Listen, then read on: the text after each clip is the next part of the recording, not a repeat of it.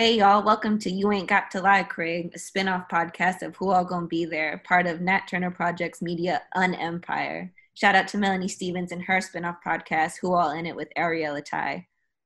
My name's Onyx, and I like to watch Neon Genesis Evangelion regularly.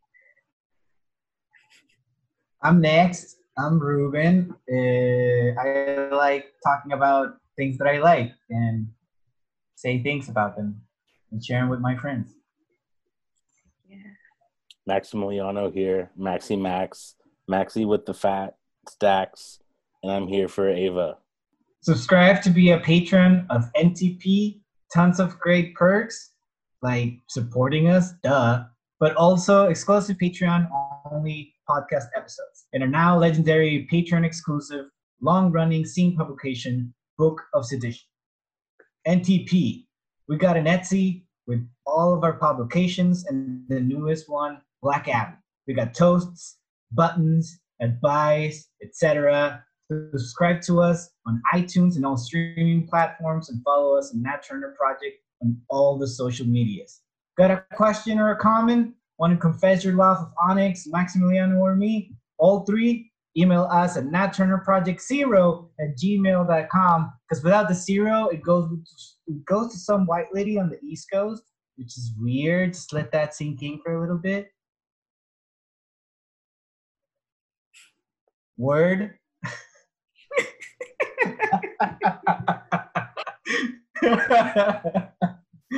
Yo, that's what's up. This is our fifth episode of Neon Genesis Evangelion arc. We are back with the main crew, the three kiddos, to discuss episodes 13 through 18, Getting Meaty, Yum. Oh, friend Ruben, oh, friend Onyx. Y'all ready? Yeah. Yes, I'm as ready as Ava Unit 1 in episode 1. Okay, Ava heads, lift off. Lift off. Lift off. では初号機リフト残酷な天使のように少年よ神話になれ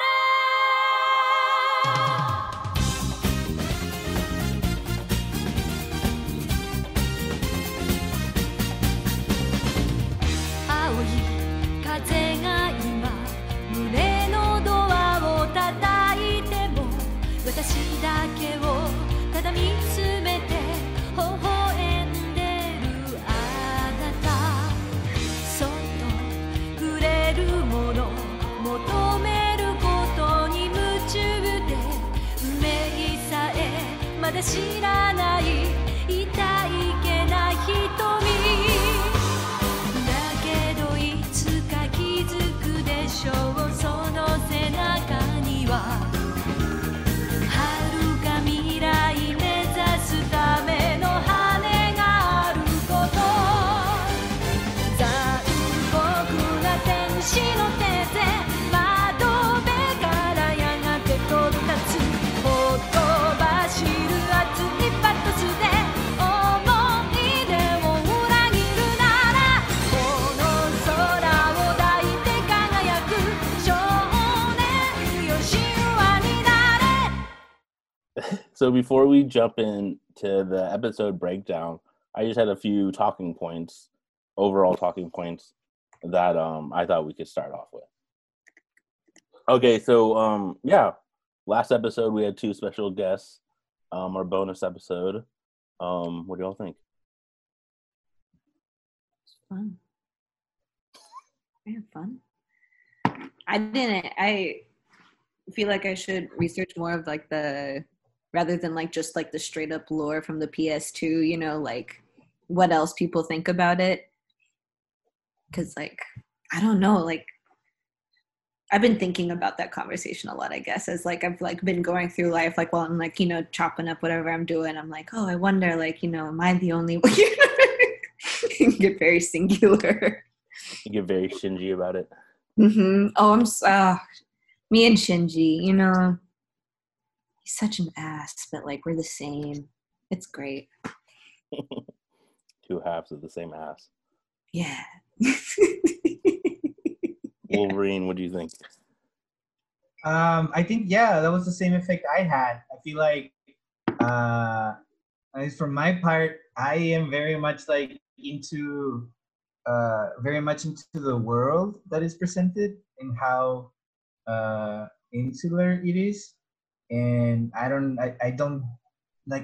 bring things from the outside of it, which I think uh, Nicole and Clara did too.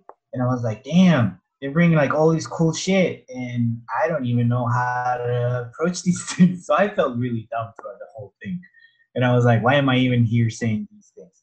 But yeah, that was like, I was just like, I'm still thinking about like some things, like specifically the one of like uh the world stops without Shinji being there, or like all of existence doesn't happen and Shinji doesn't want it to. Kind of like that Buddhist approach to it. I really, that one just like really vibrated with me. Vibrated. That's not no. It really resonated with me, and I'm still like thinking about that one.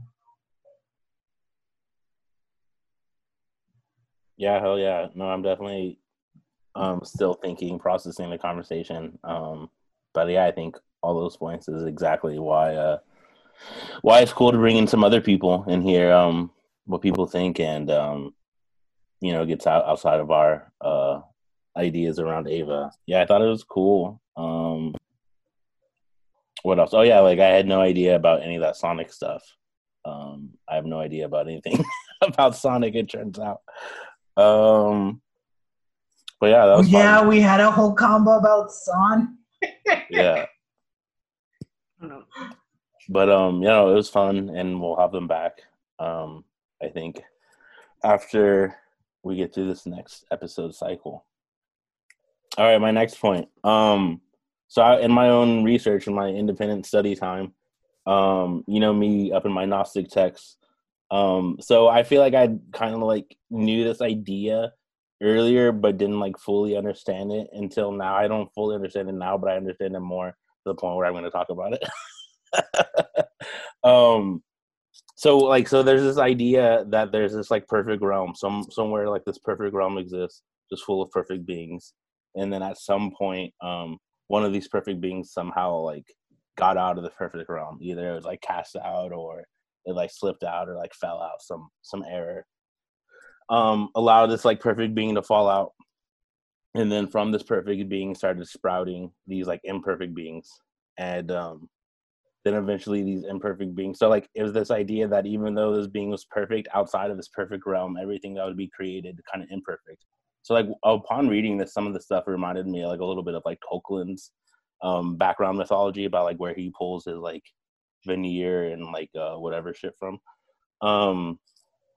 But so this one perfect being we will call it Sophia, and then Sophia gives birth to all these imperfect beings, and then one of the imperfect beings eventually traps Sophia. In this imperfect being that traps Sophia is what we consider in Christianity God. So God is actually this like lesser imperfect deity, which could be called the demiurge, this like God of the material physical world, right? And Sophia, which also can stand for wisdom, because like so in the Gnostic test, right? Because Sophia is Greek for wisdom, but then Gnostic is gnosis, which is Greek for knowledge. So then the idea is the demiurge traps Sophia into this material world, but the material world is us, is all of us. It's humans, it's the planet Earth, it's like everything that's physical and material. So like the idea is that like collectively we are the imprisonment of Sophia, of this like energy, this wisdom that we are trapping it. And potentially the idea of when I think about impact and all these things coming together, it's like, oh, this could be Sophia's like release from the demiurge, from this material deity prison.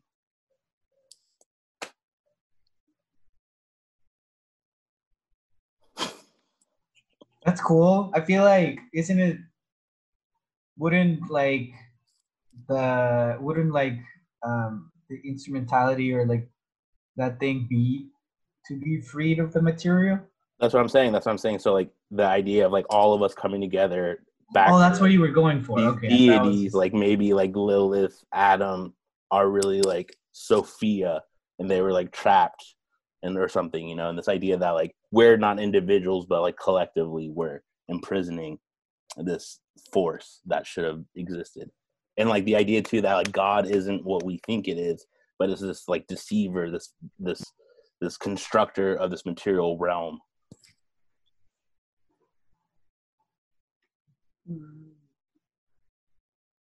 I like it. I think it's very, I feel like Hideaki Anno definitely had like, it just relates too much, like almost like too perfectly with Ava. And like a really like, I don't know, I think it's like really cool. I like that it's called like, ooh. It like, I don't know. It made me very excited about it. Cause like, that's it though, ain't it? I think so, because like also too, like within the Ava mythology, there's like the first race or this ancestral race is the one that's like shooting these things out. But this idea that like in this imperfect world, anything that we create would be imperfect. So maybe that's like the escaped children of Sophia or the deities themselves. Yeah, I mean, it's just like, because even with the way that they talk about like creating that Ava too, with like creating God kind of thing, which then like, I don't, and then, you know, and then like, because like most of like, there's a lot of like robot stuff, you know, that like keeps happening in anime where it's like kind of becoming God, right? And so like, you know, we were talking about cyborgs before. And so like, you know, this like man creation of God, but like almost it's like the magnetic pull to end. Like, because I think like even there's like a couple theories that like, you know, Ava runs on the cycle. And so it's just like always like trying to like become like instrumentality is like inevitable to happen. Like, so I wonder like what kind of force, like if it is like a Sophia, is like, would then Rei kind of be like the Sophia being? Or would that still be an imperfect character, like compared, you know, am I making sense? I don't know. Yeah. No, that's what I'm wondering. If like Rei is like Sophia, if like Rei and Adam together are this like Sophia, but it seems like this idea that this is like this trap thing, this thing that's like imprisoned inside of all of us by like something that doesn't want it out. Yeah. And then too, I think maybe, I don't know if you had like touched on this, but like I think how, right, like because like the Avas were created from Lilith.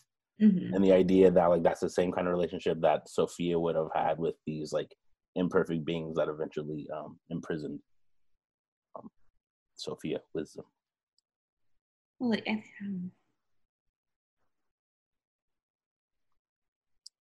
I think even like just the way you talked about like kind of like this, like with the moons and stuff and like that covering of, I don't know. I like it. I like this idea. I like this concept.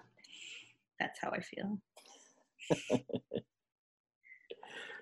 And then another thing I was thinking about, we kind of touched on this with the idea that like, you know, Avas and angels, or angels can be these invaders.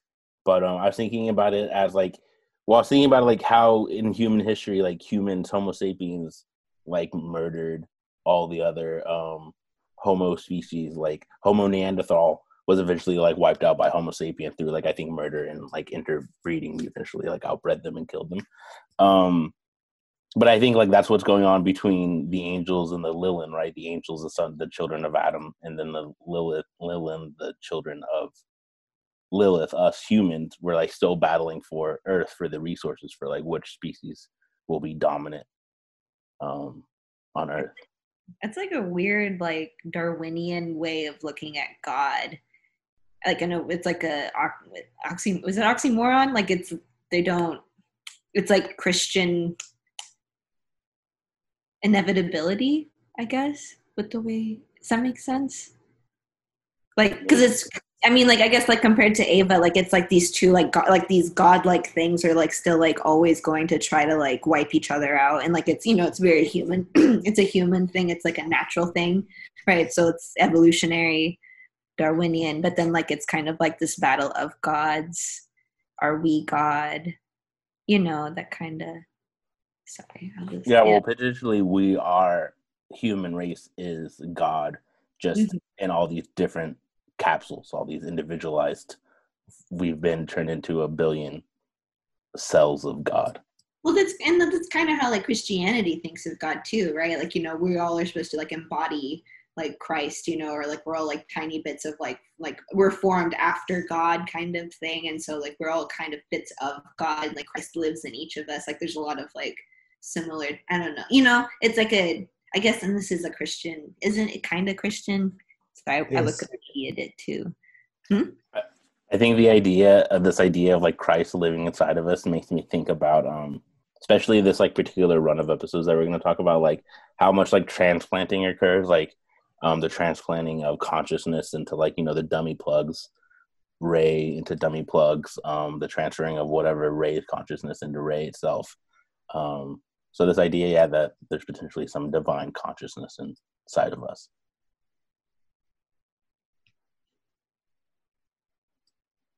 Then another thing I was thinking about, I think this came up yesterday, or not yesterday, but the last podcast conversation was, I didn't know, I think I'd realized like during the last time that the AT field stood for absolute terror, so it's absolute terror field.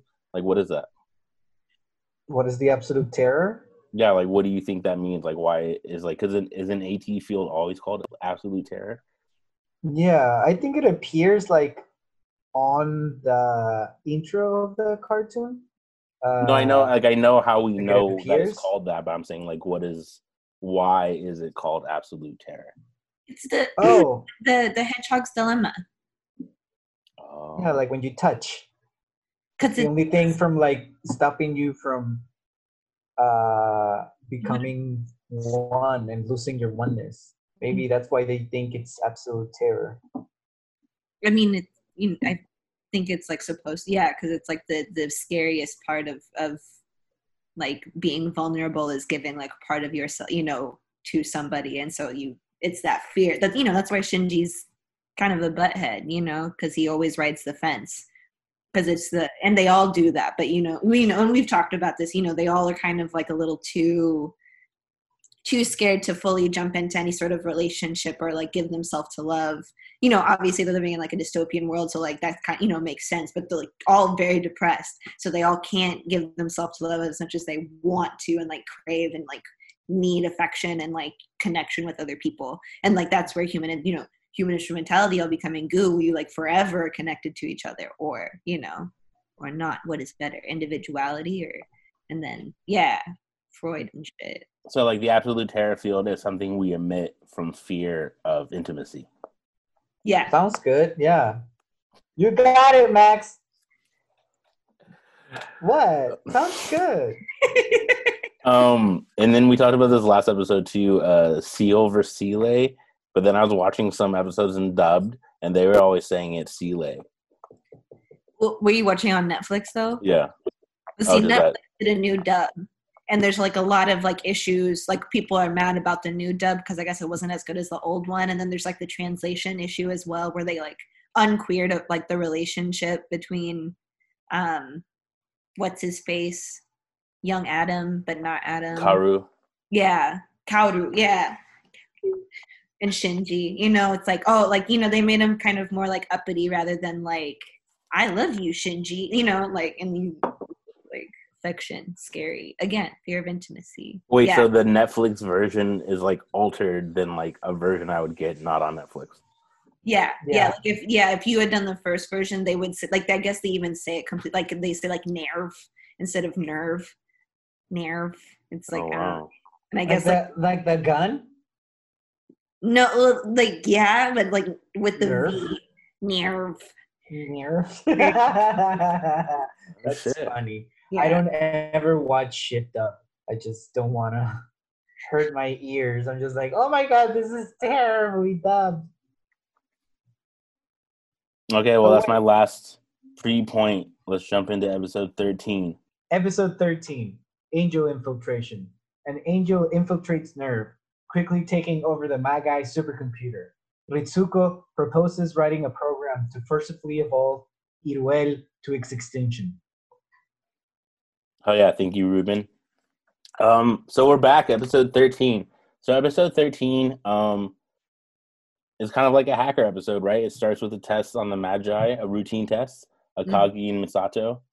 And then we kind of started getting a little bit of insight into Akagi's mom, their relationship, the relationship between Akagi's mother, and the Magi. Yeah, what do y'all think about Akagi's mom, the Magi?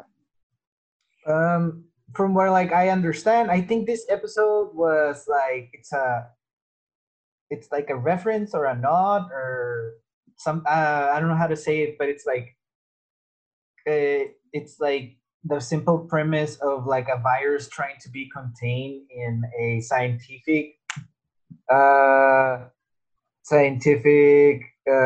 headquarters or facility in a scientific facility is based of, I know because it's been told like so many times, this episode is based on the Andromeda strain, where a like extraterrestrial virus is trying to be contained in a facility in Arizona. So it's like underground. They can't let it go out because if it goes out from the facility, it's gonna like kill everyone because it's like super contagious and it's like microscopic. And that's what I know about the episode. What I think about Ritsuko's mom, I mean, I don't know. We don't get to see her a lot, other than we know that she had a thing with Gendo and she was kind of like falling for him. I don't know if that happens in this episode. Does anyone want to tell me if that happens in this episode? Like the flashbacks where you see that relationship? Yeah, that's not in this episode. Okay, so I think like this is the first glimpse that we get to see between Ritsuko and his mom, like the relationship that they have. And I remember the thing that I was like the most drawn to about this episode was that it wasn't like a brawl. That's when I felt like the show started getting back on track, where like each thread was very different. In this one, it's like this microscopic, multicellular or like unicellular like hive being, and I was like, oh, that's cool. And that the Avas are like they're useless. They can't do anything in this situation. I think that's something that made me like realize like, oh, okay, this show still has some things up its sleeve. And I think that's it for now. It's just like that's all I remember. I think it's I always like Akagi's mom a lot, just in that like they have like a weird relationship, like just like the kind of weird trifecta of what love triangle, I guess, between like Akagi, what's his face, Shinji's dad. What is his? I was trash dad. Yeah, again. Gendo, trash dad. He's trash dad. And what else? And Akagi's mom, and then like also that like it's like I guess because the flashbacks happen, or is this where I have to like review it, but like at some point in the series, like it kind of showed like Akagi and the mom are kind of like shown like in the, it's later because it's when we also see like why do I forget everybody's name? Little Ray, Baby Ray, Young Ray. No, Young Ray, no.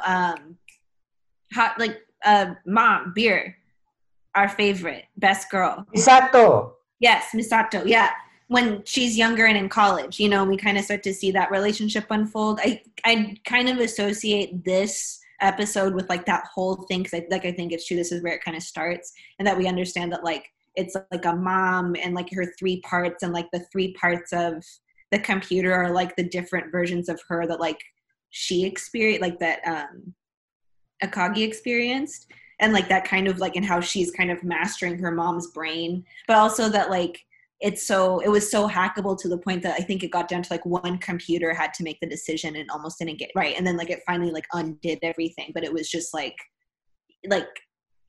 you know, like kind of like one of those things where like it makes you like I can't remember which parts of the brain like or which parts of her were each named, like which computer, but like that like I wonder like looking back now like which ones did get like turned towards the angel, because that would probably be telling of like what kind of person like Akagi's mom was, and like just like how much like maybe even Akagi looks up to her and like is trying to emulate her, and like they're like in like doing it so hard that she actually fucks around with Gendo, you know, like, and like has a weird toxic relationship there, but then like doesn't actually care for Shinji because Misato does, but Misato's not even involved in this love triangle, which you think like if it was trying to be, you know, it's not a nuclear family, but if it was, like Akagi should be showing a little bit more care, but she's very calculated and cold and like kind of like the lesbian of the show too, I would think, because she has a cat, she's single, right? Her fangirl, right, is also in this episode, like hella, like, you know, which like my favorite relationship. Yeah. Oh my gosh. She's so cute. Like I love her too. Like I wish that she had more screen time because she's smart.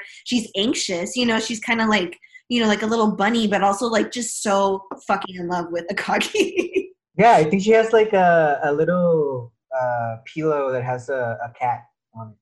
Yeah. Well, like, and yeah. Akagi, like, I think that's like one of the few things you get to see about Maya, about her characters. Like she has like a pillow to put under, like over her seat. Oh yeah, like she's like a little. She's the cute one. She's totally. Like, she like gets through the apocalypse, like probably like how I would, or and like am, and like that. Like I'm collecting like my cute objects, and I'm like, okay, so these are like my safety devices for the day, and like if I like, you know, if the world crashes and burns, whatever, I have my pink notebook and my little water bottle that's pink and whatever, and I have my objects that like I can feel safe with. You know, I relate with her a lot. She's so cute, and like, you know, and I think Akagi, like, I have zero doubt that she probably flirted with her a little bit too to kind of lead her on, but also like, you know, because she's a flirt. Akagi's like, we know, a tactical flirt.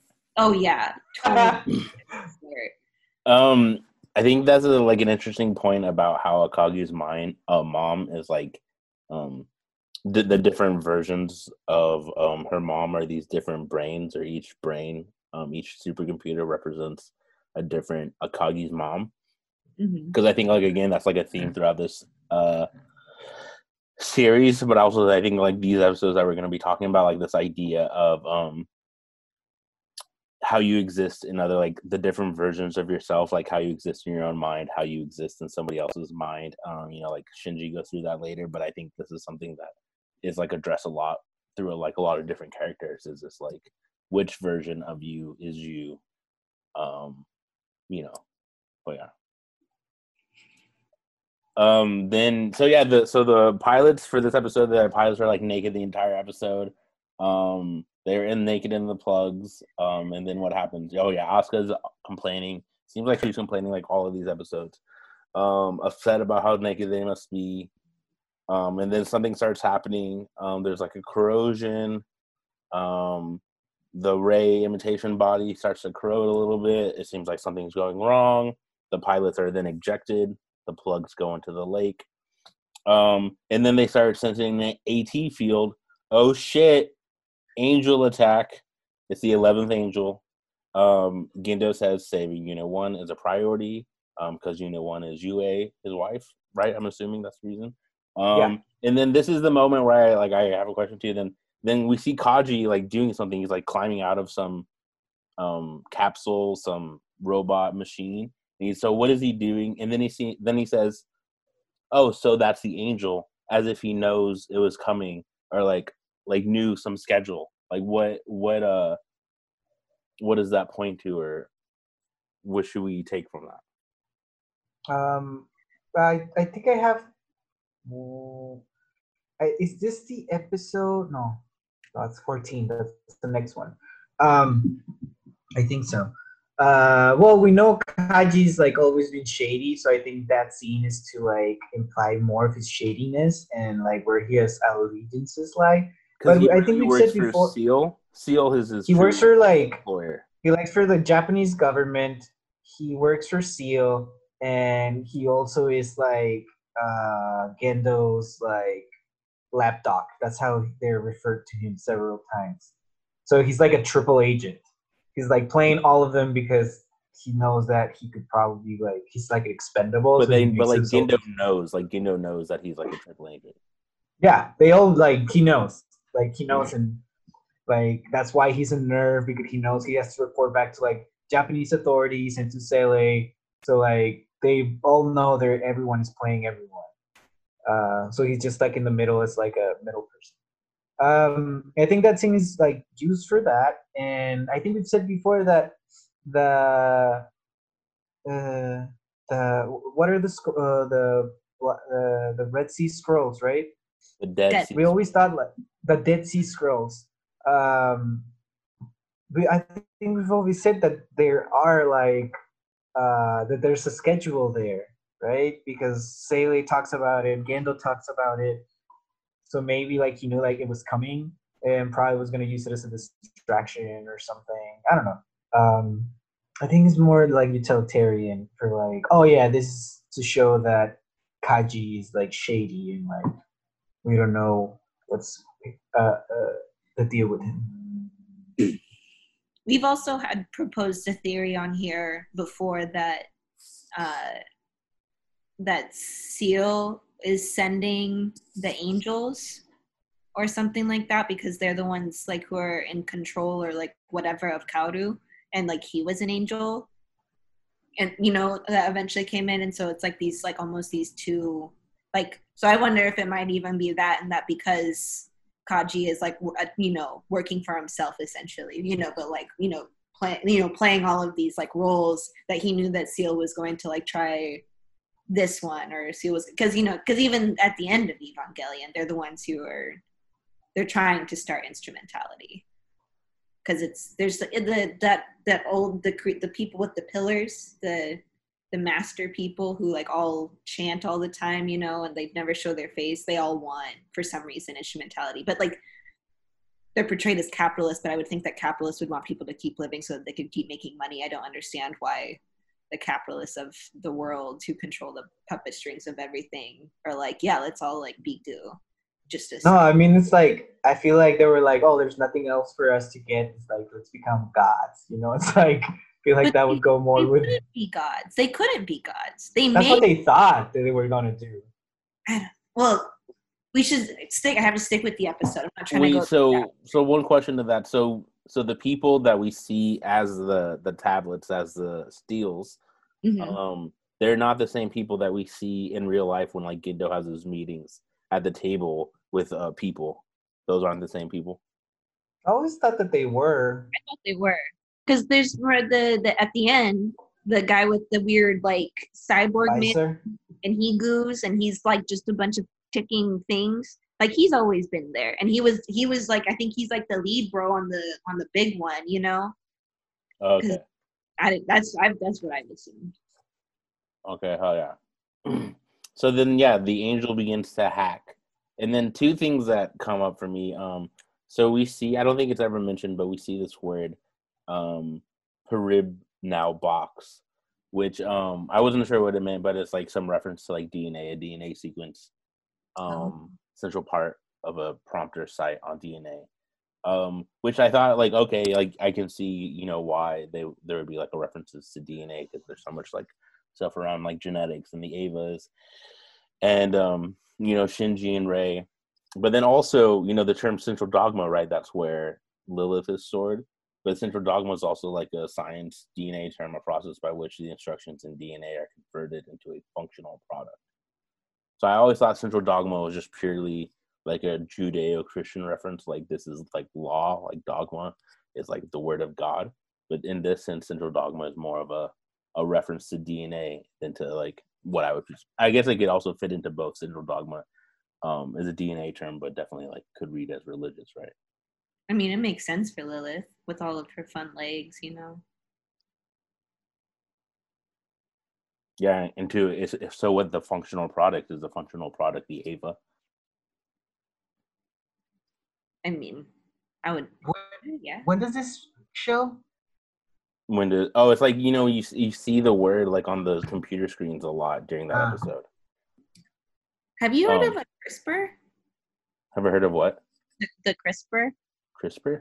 Yeah, it's not like a cooking. It sounds like that, but it's like a it's in they did a Kurzgesagt video about it, like a science explainer, where it's like this thing that has the ability to like replicate RNA and kind of like basically could end up starting to genetically change anything like to the like this has already been it's been discovered like you know within like the last 3 years. So like at this point if like anybody gets their hands on it, you could start having like designer babies and like custom, you know, eradicate certain diseases if you like learn it and use it enough, because it perfectly replicates something and it's like something that's programmable, which I think, like, you know, obviously like this wasn't around when this was being made, but like this, it was supposedly has taken place like 5 years ago at this point. So I don't know. That's what that makes me think of. Like if Lilith is kind of like the central dogma, like the instructions that like become the DNA, then like humans became like the CRISPR, like the kind of like trying to replicate it, and like could be used for sinister purposes depending on like how, you know, ended up being sinister purposes, but like it's a weird handling of like this ability to create life synthetically, kind of. Yeah. No, hell yeah. Yeah. I feel that. I think about that shit in like relation to like like a growth, like, or a split between people, like rich people being able to have perfect babies and like the rest of us not, and then like this like shift in there becoming like not just like classes of people by wealth, but like types of people, like, oh, here's these perfect humans that like live a whole Like new life. And then, Gattaca? like what? I haven't seen that. Gattaca? Yeah, I That's don't what know. that movie's about. It's about a Okay. society where you can get designer babies, and it's the story about a non-designer baby that has a designer brother, and the non-designer baby wants to go to space, but only like the perfect super designed humans are able to go to space. So he comes his way into Gattaca, which is the name of the institution that sends people to space. That It's sounds really interesting. It's that like one of sounds my just favorite like movies. Elysium. Yeah, where the hell do you think they took it from? No, I'm about to say like that literally sounds like they took that movie and then like tried to mainstream it and put like a And then made it stupid. Yeah. I really recommend Gattaca. If you haven't seen it, it's from this director that made that movie, and then Yeah. everything else he made after that is complete shit. Do you have it on I your don't- thing? Can you just Of Google course, share yeah, I it? love that Google movie. share it with me. All right. Wait. But just want to finish it. So the guy that directed that movie, he made also this really shitty sci-fi movie with Justin Timberlake called Out of Time. That's not that shitty. But I mean, compared to how Gattaca is, and like, Oh, that scene where like Jessica Biel's running and she can't get there in time and then she like dies, but it's his mom at the same time. Yeah, it's weird.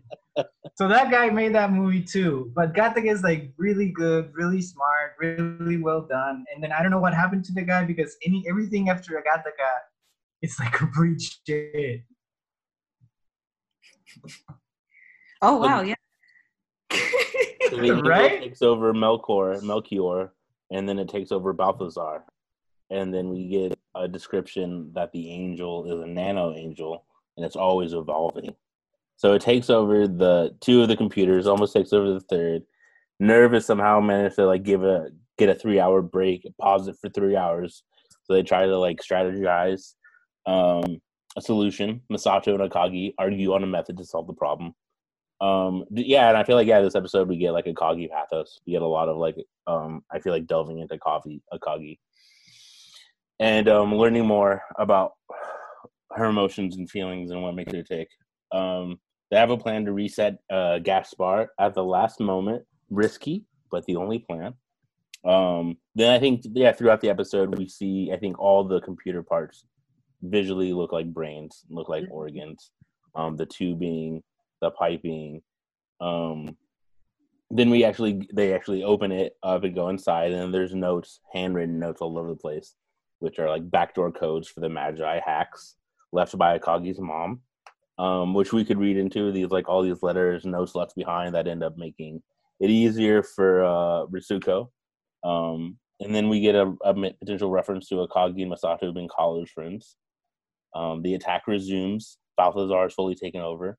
Akagi stops it in the last second, saves the day, and then we cut back to the pilots who have been floating in the lake in the plugs the whole time. Akagi and Masato reminisce on the day in their nerve mugs and talk about the programming of the Magi. And that's the episode.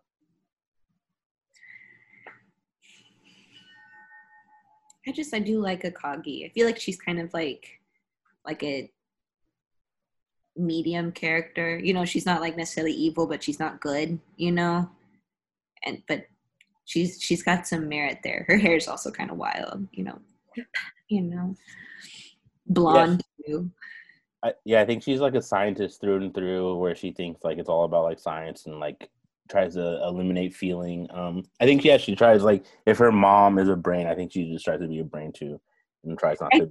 I think she's got feelings, you know, like real, like she's got like there's something in there, and she like her. It's like she probably struggles with it a lot, where it's like her brain is like logically going through, and she'll do the logical steps, but like there's still like a part of her that like she has hidden off, like.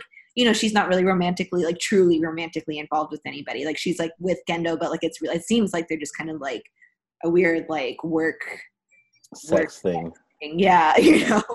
I think Ritsuko is a bottom. How do you all think about that? No. Mm-mm. You don't think she's a bottom? No, I think she's total. Yeah, she's a top. Come on, that or she's switched like that. Like she probably could play. No, she's a top. No.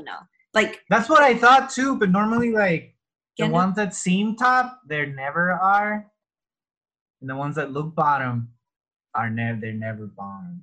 That's my experience. So I feel like Ritsuko always looks like, yeah, she looks like a top, but I'm pretty sure she's a bottom. I don't know. I was just thinking about that. You were all going really deep, and I was like, I think she's a bottom. That's like the first thing that I thought about. I don't think she's a bottom. Like no, like I think if she like truly like found somebody that she could be truly intimate with, she has potential to be a bottom. But I think that in this world, and probably the amount of control she does need to like have like with things and like understanding of things, she would have to like. I don't think she would let herself be a bottom, you know. I just couldn't imagine her like doing that with Gendo. I guess maybe. You think she would be like doming Gendo? Gendo's a bottom. Like Gendo, like we want to talk about like who is like. Come on, like he like does so much for his wife, like just to be with her. Like come on. I think he's a simp more than a bottom. Like yeah, that's something I was thinking. Like I was thinking maybe she's a bottom. Gendo maybe Gendo's just like bad at sex. And it's like you know, and I don't know. That's what I was just thinking.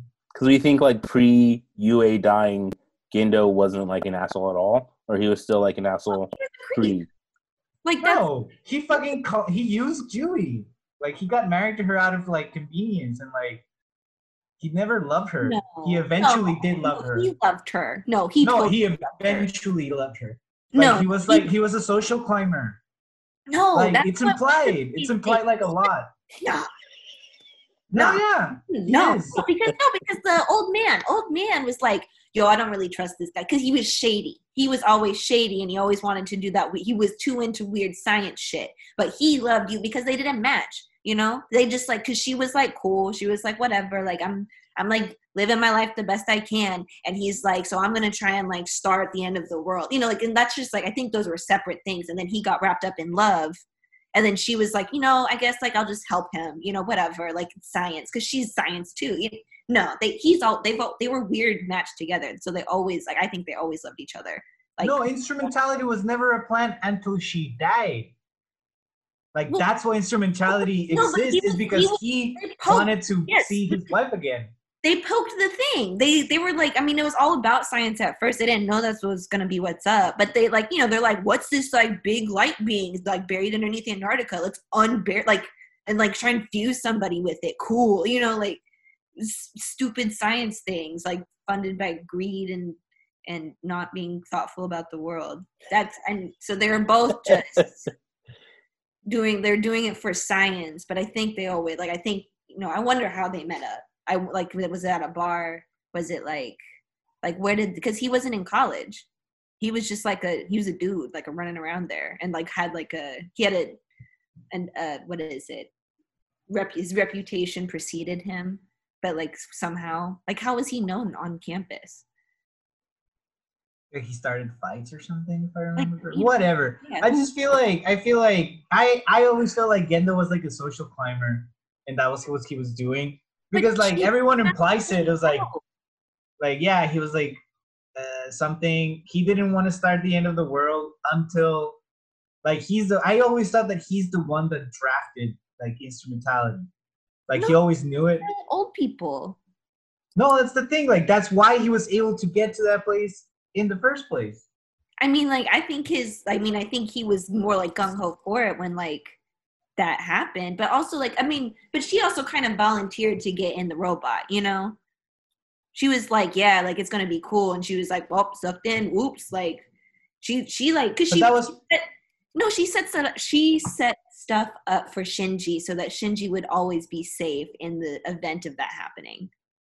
That's why no, he yeah, had, yeah. like that's the other thing. Like, and then that's the thing. Like, I feel like the relationship between like Gendo and Jui was like like mutually beneficial because Jui was also using Gendo, and Gendo was also using Jui, but Gendo never thought that Jui was using Gendo, but Jui at the end, when they're like standing next to the tree, like Jui says everything. It was like, yeah, I know, and then her and Fuyutsuki were the ones that were like on top of like the whole plan the whole time.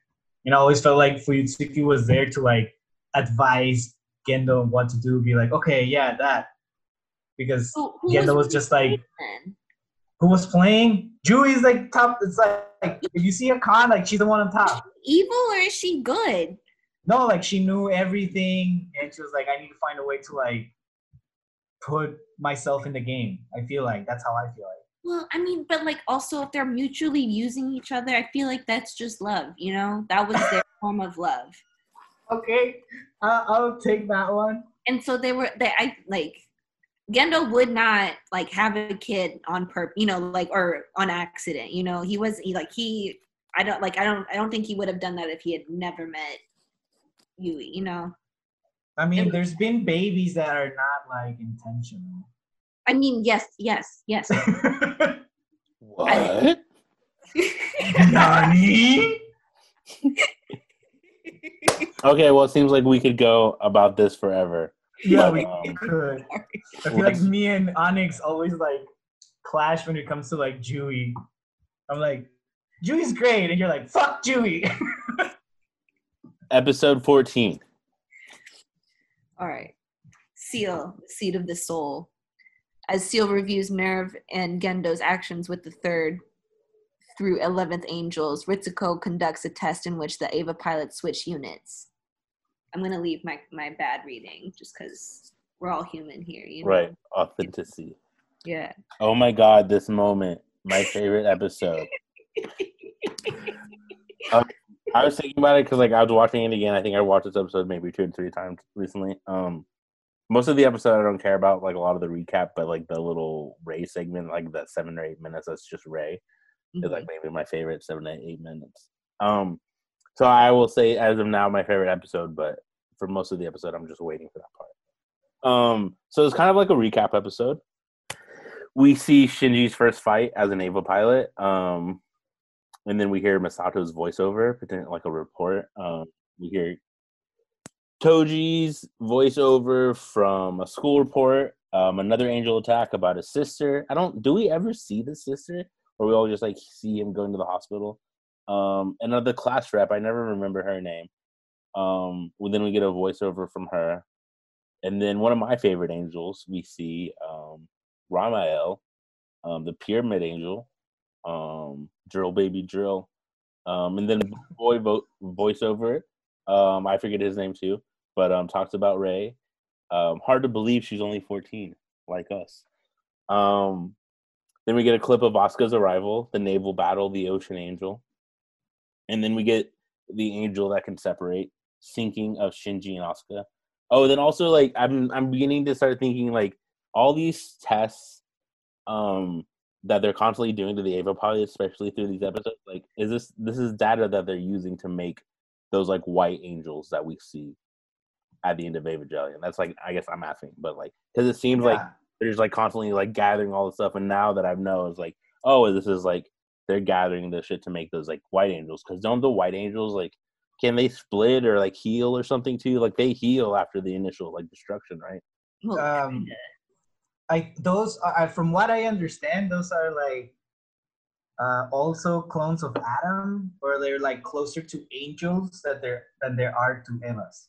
See, I thought the white angels were powered by the same thing that Unit 3 and 4 were powered by, like the S2 drive, which I thought was Yeah. like the synthetic version of the Avas, right?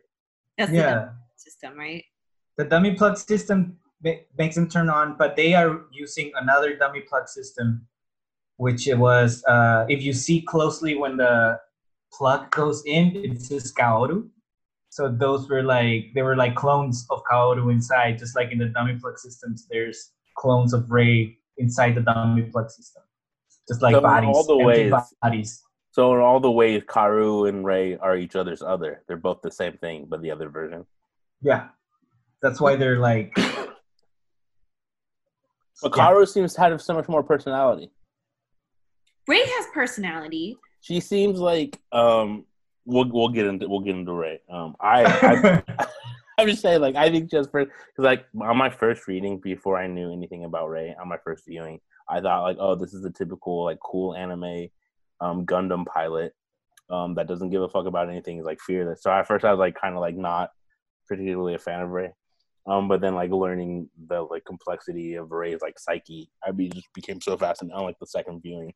So now I think Rei's so much more interesting and like think differently about all of Rei's motivations. But my first time through, I thought like, oh, this is like the too cool pilot. It's just like Rei was just too cool. But now I understand that like Rei is more like maybe like trying to figure it out. Like, what is this? What's going on here? But yeah. Where are we? I've always loved Rei. Yeah.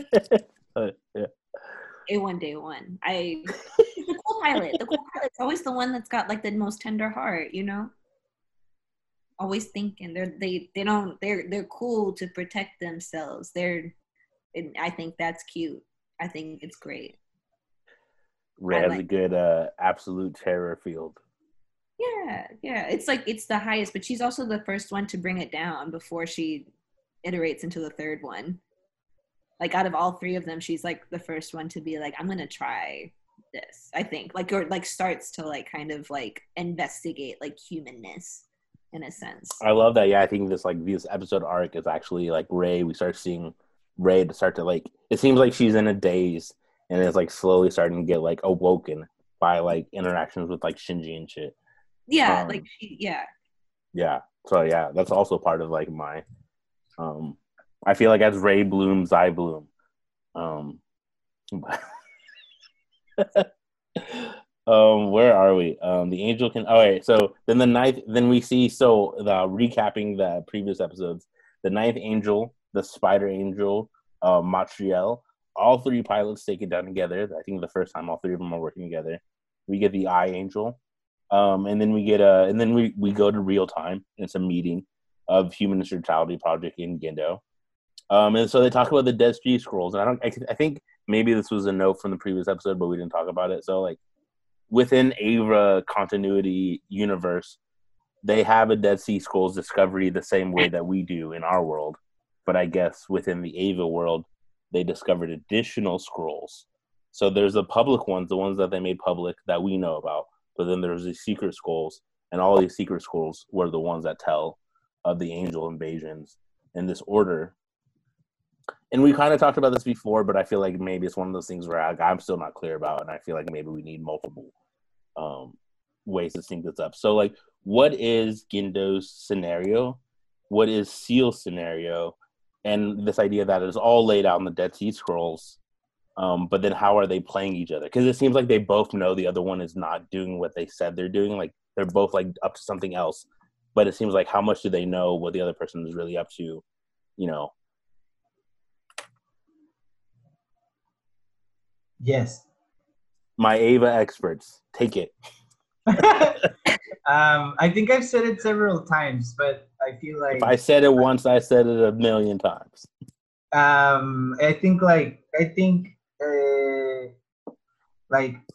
think instrumentality is the process, like the process of awakening Ava 1, Unit 1, fusing with like Lilith or Adam, and like starting the process of de-bodifying and like releasing their souls and becoming one. That is what I think it's instrumentality, right? Or like the after effect of the impact, because I don't know exactly where the impact is. I don't know if it's like the contact. I don't know if it's the process. I don't know if it's one point or it's like the impact takes a long time. Like, I'm wondering because in the Rebuild series there is a near second impact and then a fourth impact. No, near third, a third, and then the starting of a fourth. And the fourth one is like left midway, like it doesn't finish. So I'm confused a bit. So that's like whatever I think, and I feel like what Sele and or the Soul and the Nerve, like these two organizations, they just want to be like the middle people between the process. Like Gendo was supposed to be like right in the middle, like instead of like that's what I think. Instead of like seeing giant Ray, we would have seen like a giant Gendo, just like becoming and be the one like and seeing controlling Eva Unit 1 and like all these things. And that's how I feel like they wanted to do that. They wanted to be like in the middle of the negotiation of instrumentality, because it's kind of like very similar to getting a wish. So like I always thought like at the end you need to make a decision, and it's like a wish. And it's basically like in order for a wish to happen or a miracle to happen, it's powered by like this cataclysmic event. And like Shinji comes to this realization like, yeah, I want to be people, I want to have a body, and like stops that process of like that whole thing. So I always felt like Gendo and Seal, they wanted to be like the intermediaries, like the ones making the choice. That's how I've always saw it, because at some moment I think both of them are going at the same time. It was like Kaoru and then Ray comes out, because we have to see like Ray is the hand of Nerve and Kaoru is the hand of Seal. One works with the angel of Lilith, with like Lilith, and the other one works with Adam. So they have like different ways to start a third impact or like instrumentality, blah, blah, blah. And yeah, that's what I think. That's what I think. I don't know if anyone wants to jump in, because I'm scared of not talking. You're scared of not talking? Yeah, it's weird. I think I'm just kind of anxious right now. That's fair. I think they're all in on it together. I had never considered that Gendo was trying to be big Gendo, though. That kind of does make sense with like him embedding Adam into himself. Which, wait, they both have. So did Nerve win then in this sense? Like until Ray went berserk in a sense, because if Gendo had Adam and so Seal didn't have Adam anymore, then like there's gonna be big Gendo. Wait, like negotiating with like Ava though, like Ava won. Yeah, I think so. That's why he was like always taking care of Ava 1. That was like his prize. That was like his trump card. I don't like using that word, but it was his ace under his sleeve. It was like, with this, like I can take control of it. And the thing is, like, the only reason he has Adam is because Seal is like, okay, we no longer need this. You can take it. Like, we've done everything we have with it. I thought that Takagi stole it from Seal. No, like the guy Kaiji gave it to them. Like he was transporting, like the Navy wasn't transporting Unit 2; it was transporting Adam. Yeah, well, yeah, but like because it was a secret from everybody except for Gendo. So my question is, why would Seal trust Gendo with all this shit? Like, why wouldn't they just like directly be in charge of it? Like, why would they even have Nerve? Like, why would they like be like, all right, you go over here with all this shit and we'll trust you to fulfill your role? Like, why didn't they just be like, all right, we're gonna be the ones overseeing everything? But they want. Because I like this idea. Like, it helps me visualize that everybody wants to be the big version, and they're all trying to like position themselves to be the one that evolves. But then I still don't understand why they would allow Gendo so much freedom and power. Maybe, I mean, then they would have to have known he would fail, because the ultimate goal of the circle people is instrumentality, which is achieved like through Ray becoming, because like I get, but you couldn't become big unless you had the soul of one of the, you know, the original angels in you, right? Like that's kind of like what made it critical. Like the seeds, you had to have like either the Adam seed or the little seed soul. Yeah, you had to have like that inside of you, and like, and so that's how they, because like that's, you know, it would, because it wouldn't have been Kaoru then, right? Like, or was Kaoru only involved because Shinji actually had love for Kaoru? Or was he involved? He was always going to be involved. Yeah, well, I guess because they did become the one in the sense if Adam is Kaoru. So then when Adam and Lilith became one, which is Ray and Kaoru, then like they were able to, you know, the whole split and like phase out and face. Oh, I feel like we went down somewhere.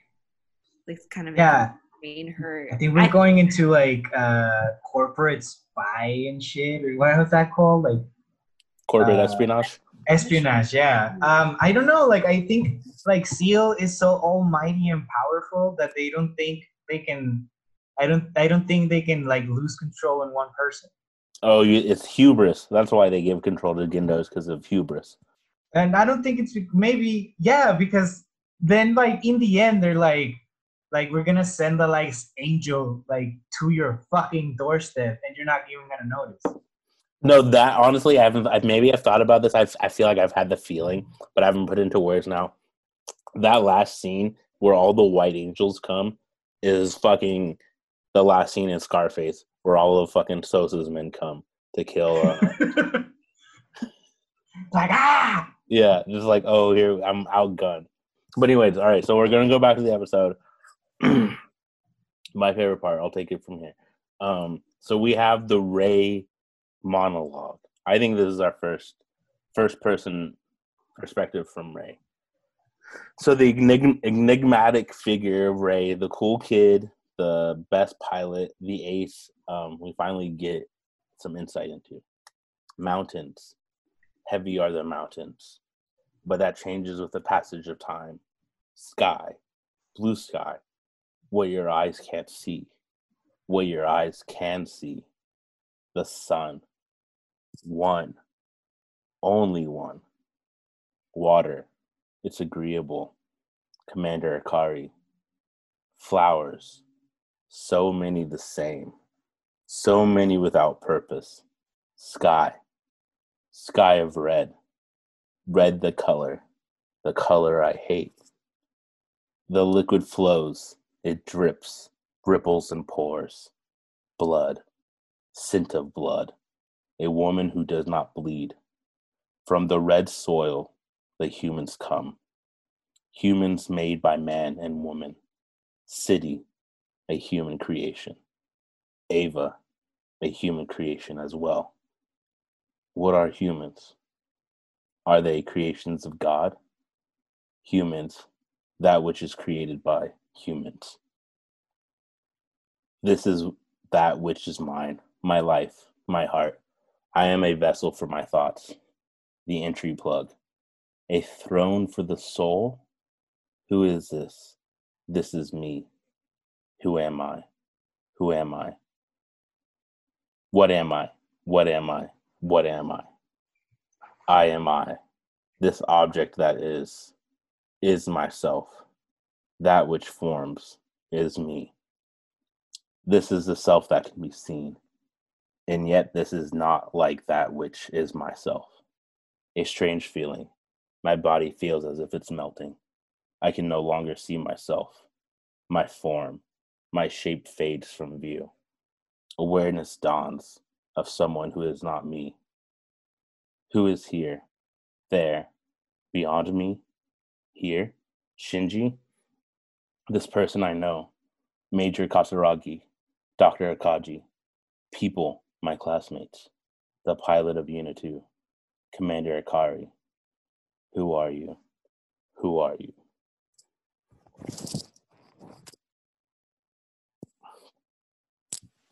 This is why I love Ray, all right? This is why I fucking love Ray, all right? She makes everything just like, oh. And this, I mean, this is a critical, this I think, I feel like we've all been wanting to talk about this part for like the entire, oh my goodness, sorry.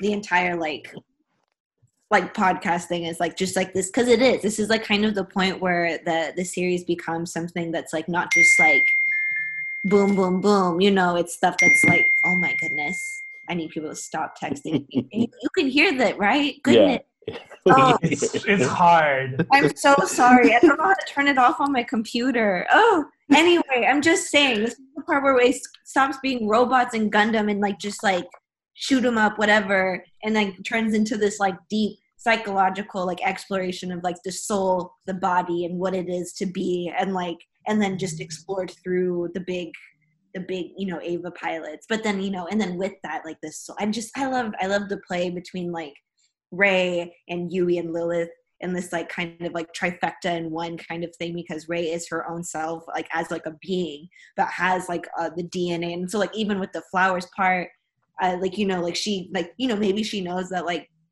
Gendo only likes her because she looks like her, you know, looks like Yui, and so like you know she's just a pretty like thing to him, but like that's useful and a tool, but like you know, but like she's the thing. And then like having like a god soul in you, like this kind of like power. So like I wonder who she is referencing at the end. And like I don't know, I love it. I just love it so much. It's so good. I could go all day. Yeah, I completely agree. I love this so much. I think we could spend an entire episode just breaking apart each line, just talking about like the potential meanings and reads of this. Something you had said.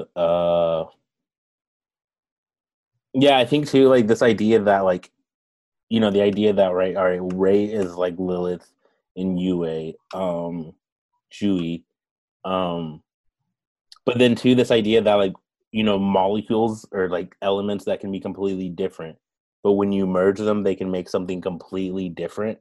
Like 2 hydrogens and an oxygen can make water. Like, how is that even possible? But I feel like that's like what it is with Ray, that we should like, I like this idea that like we should also consider Ray as Ray. Like, what is this Ray entity outside of Lilith, outside of Yui?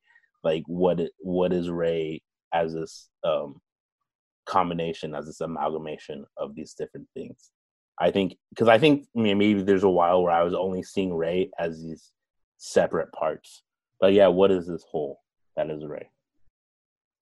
I was just thinking, like, this one just came to me like 30 seconds ago. So maybe it's stupid. So, do you know how I feel like this is very interesting. You know how like Suus would turn into like a bird and shit and like, or become like a human? But it was like, that was like Suus' superpower, right? I feel like maybe these beings were never meant to be like Lilith or Adam, were never meant to experience like the fruits of their life, or like never from that perspective.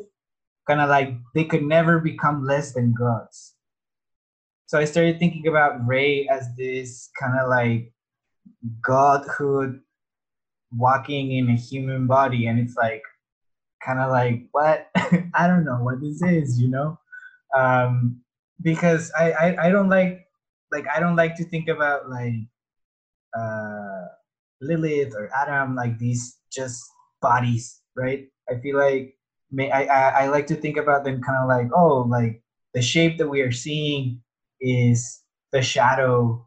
It's only like their shadow. Like this 3-dimensional form is only the shadow of what they are, right? Kind of like this weird dimensional being. So I started thinking like, imagine like for a being to be experiencing like have a body like how we do it. That's, I don't know, that's just something that I was thinking, kind of like not the godhood, but kind of like walking down from Olympus, kind of like. I think we've talked about this a little bit before. This idea of different dimensional beings having to operate on different dimensions. The idea that like angels are 5th dimensional beings, and the 5th dimension is made of fire, and us as humans exist as 3-dimensional beings made of earth, made of clay. And then that when angels came down, they had to like devolve and to become physical and to become made of clay, and they lost this these additional extra things that they were when they were being able to be beings of light, beings of fire, and able to like move through universes that way.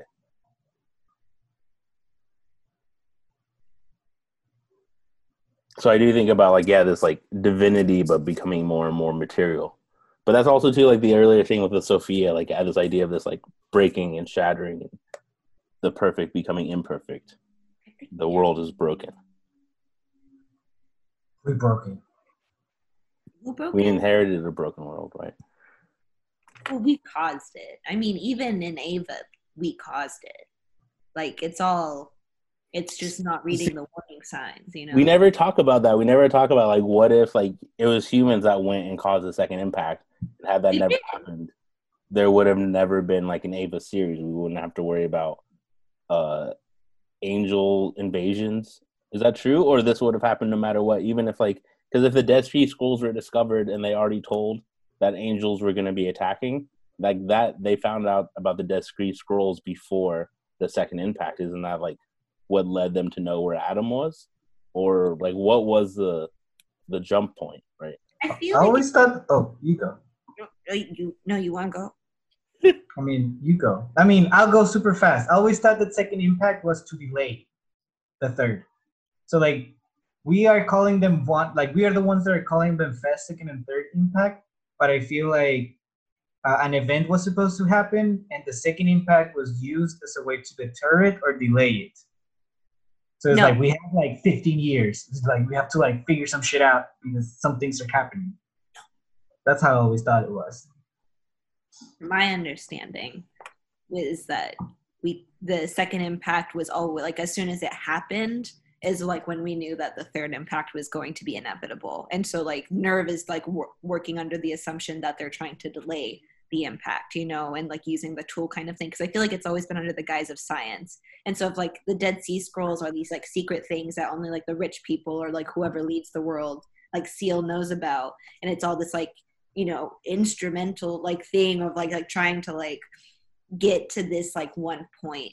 But I wonder if it would have, I don't know, like if they never, because like that's the thing is that like they're like human, I think it's just the human like curiosity of like they were going to Antarctica to do tests on this thing that they found in the ice for science. Like, you know, it was all about research. They found this thing, it was like like I thought it was human curiosity that's just driving them to be like, we don't really know what this is about, like what's going on. And then like once, you know, like a detrimental second impact happened because they did their shit, right?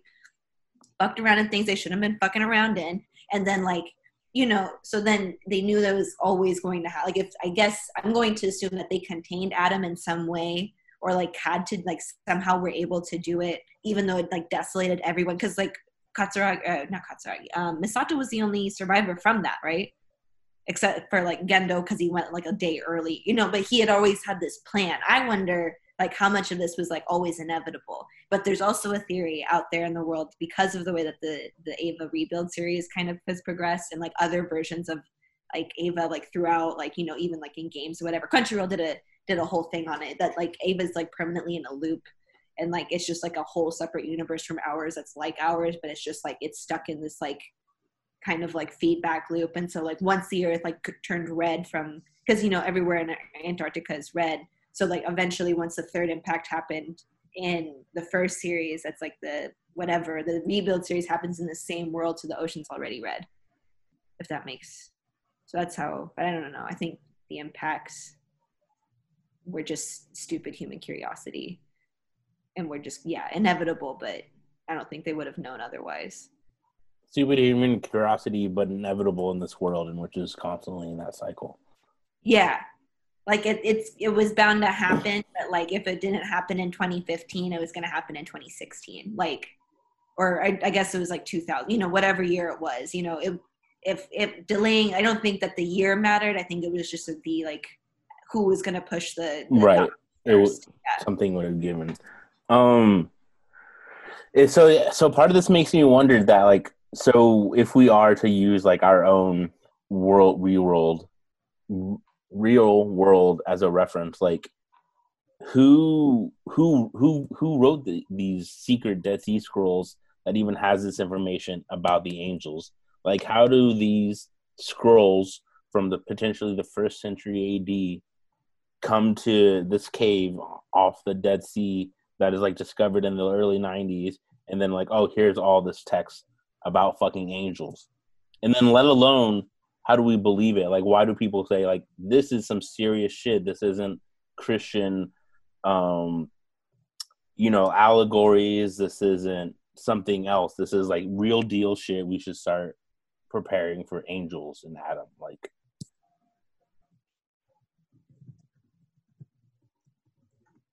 I don't know, man. my guys, what are you doing? That's a great question. That's a great question. Okay, so here we are, Ray, right? We're gonna humanize it, put a human face on it. We're Ray. We have this Ray monologue, and Onyx said, "I love Ray." I feel like this monologue, this poem, helps me fall in love with Ray, and I'll include in the show notes. But it reminds me of this other scene from this movie. I'm gonna click on it real quick. All right. Anyone brave enough to read theirs aloud?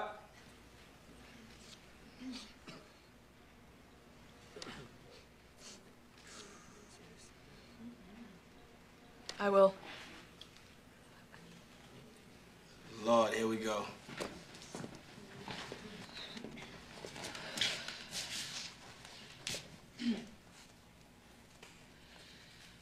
I hate the way you talk to me and the way you cut your hair. I hate the way you drive my car. I hate it when you stare. I hate your big dumb combat boots and the way you read my mind. I hate you so much it makes me sick. It even makes me rhyme. I hate it. I hate the way you're always right. I hate it when you lie. I hate it when you make me laugh. Even worse when you make me cry. I hate it when you're not around and the fact that you didn't call. But mostly I hate the way I don't hate you. Not even close. Not even a little bit. Not even at all.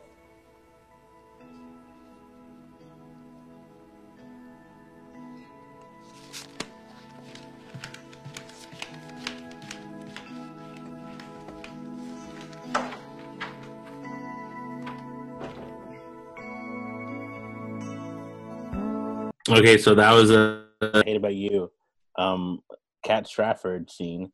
But I feel like that's how it felt with like Ray, where Ray is like this cool character we don't know anything about, and then we finally see this like human aspect, this human side, this vulnerability, this idea of having feelings potentially for somebody else. So I felt, yeah, character shift. And then we see Ray in Unit 01 at the end of the monologue, and then all she says is, "It smells like Shinji." So Unit 0, Unit 01 are doing interchangeability, syncing. Ray is in Unit 1, Shinji is in Unit 0, and he says it smells like Ray. And then again, to kind of answer this question already, the dummy system, they're already preparing for the white angels, the white Avas. So if Ray is Lilith in Jui, and then if Unit 0 is Lilith and Unit 1 is Jui, so Ray can pilot both, right? That's the logic. But that also makes why Shinji can only pilot Unit 1, because it's its mom. And then, all right, so here's my question. So when Shinji is in Unit 0, he starts seeing all these flashes of Ray. But then in the last one is like that crazy looking Ray that we only see at the end, which makes me think that's not really Ray. That's actually Lilith. Like, that is Lilith, like, in like, when like Lilith manifests as Ray, because that's when it starts going crazy. Or that's when the Ava starts trying to attack. So I think like Doesn't that Ray come back when he like phases into the Ava for like a month? Maybe. I have to rewatch that to see, but yeah. I can't remember what episode it's in. It might be later too. But anyway, sorry. But yeah, Crazy Ray, I feel like is not Crazy Ray, is actually like Lilith. And then Akagi thinks that Unit 0 is trying to attack her. So I would ask why. Why would Akagi think that? And then at the end we see Ray in Unit 0, carrying the spear of Longinus. And I think Rey always operates as like the perfect hit person, the perfect hit man. Because she does whatever mission is assigned, doesn't ask any questions, and has no fear. So yeah, that's the end of episode 14. Ending thoughts. Solid episode. Just for the Rey monologue. I think I agree with your previous statement. Yeah. Like I remember for a long time, I really didn't like this episode because it was like, oh, it's just a recap. So for the longest time, I didn't like that more than half the episode was just like a recap. But the other part was really cool, and I love the ending where it's the first time that we see Longinus slay, and you're like, wait, what is that? You know, it's like I feel like Eva is really good at like ramping up its own mystery. We lost you for a bit, Onyx. You're back. And I just love how they do it. They just like say more words, and they say like Longinus Lay, and I'm like, I know who Longinus is, you know. Again, with using like these biblical artifacts, right? I know I like how it ends, but I have to say, like, for our next episode, the ending of this next episode has to be like the one that like flips the whole series on its head. I feel like episode 15, Lies and Silence. For the first time in years, Shinji meets his father in his mother's grave. I said in his mother's grave. Whatever. Onyx, you wanted to say something before we go to the next one?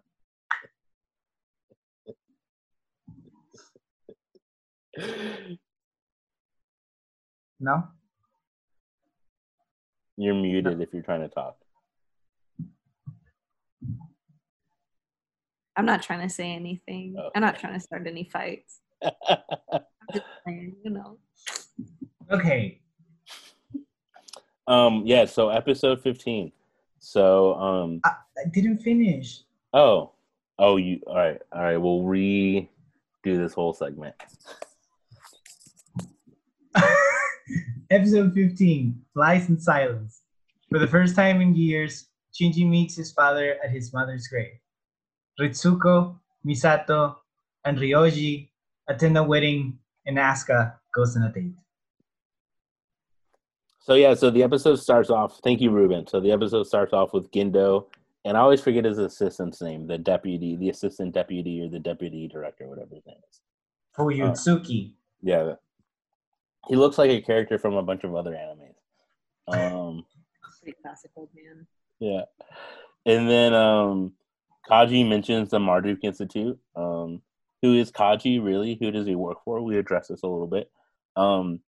So he's investigating the Marduk Institute, but they're supposed to be like spying on Nerve, it seems like. And then Asuka, then we go back to the school, and so Asuka and the class rep are hanging out. The class rep convinces Asuka to go on a double date.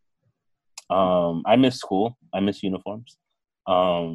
Rey is cleaning, twisting a rag. Shinji's watching, thinking of mom. Oh yeah, so we didn't like address this. I think what starts this shift is their interchangeability. Like what starts like this level of understanding or empathy between Rey and Shinji is, I think, them going in each other's Eva is when I think in these episodes that come afterwards, you start seeing like the humanity of Rey, and like Shinji's like starting to be like, you know, then Rey's starting to like care about Shinji really, which is amazing. I love all this stuff. So Rey's cleaning at twisting a rag. Shinji's watching, thinking of mom. Misato goes to a wedding, talking to Akagi about it. Shinji and Rey are then in an elevator. Asks Rey for advice for his dad. I mean, like, hey, I'm gonna go meet my dad. What should I talk about? What do you guys talk about? Shinji asks like, what is Gendo like? Shinji gets mom vibes from Rey. Since being in each other's Eva, I think some new connection. Shinji's meeting his dad. He's all stressed. He's all moody about it. Then they show the cemetery. The cemetery is massive, which he explains that you think like a bunch of people have died. from the second impact, and then afterwards from all the fallout from the second impact, that you would think that there's a lot of lost lives. Gendo and Shinji are at Jiu's grave. We find out, of course, there's no body, and Gendo threw away any potential objects that were his wife's, or anything, any memorabilia, any ephemera of his wife. But Shinji seems happy. He seems happy to like be able to talk to his dad. He's like one of those kids that like doesn't get anything and is so happy with any scrap. But the fact that he like sees his dad, even his dad be rude to him, he's like, "Oh my god, thank you, Dad." And then I also thought it was funny too, because then like Gendo just gets into the airplane and flies on the helicopter and flies off. Like Shinji doesn't get a ride back. Just like, find your own way back.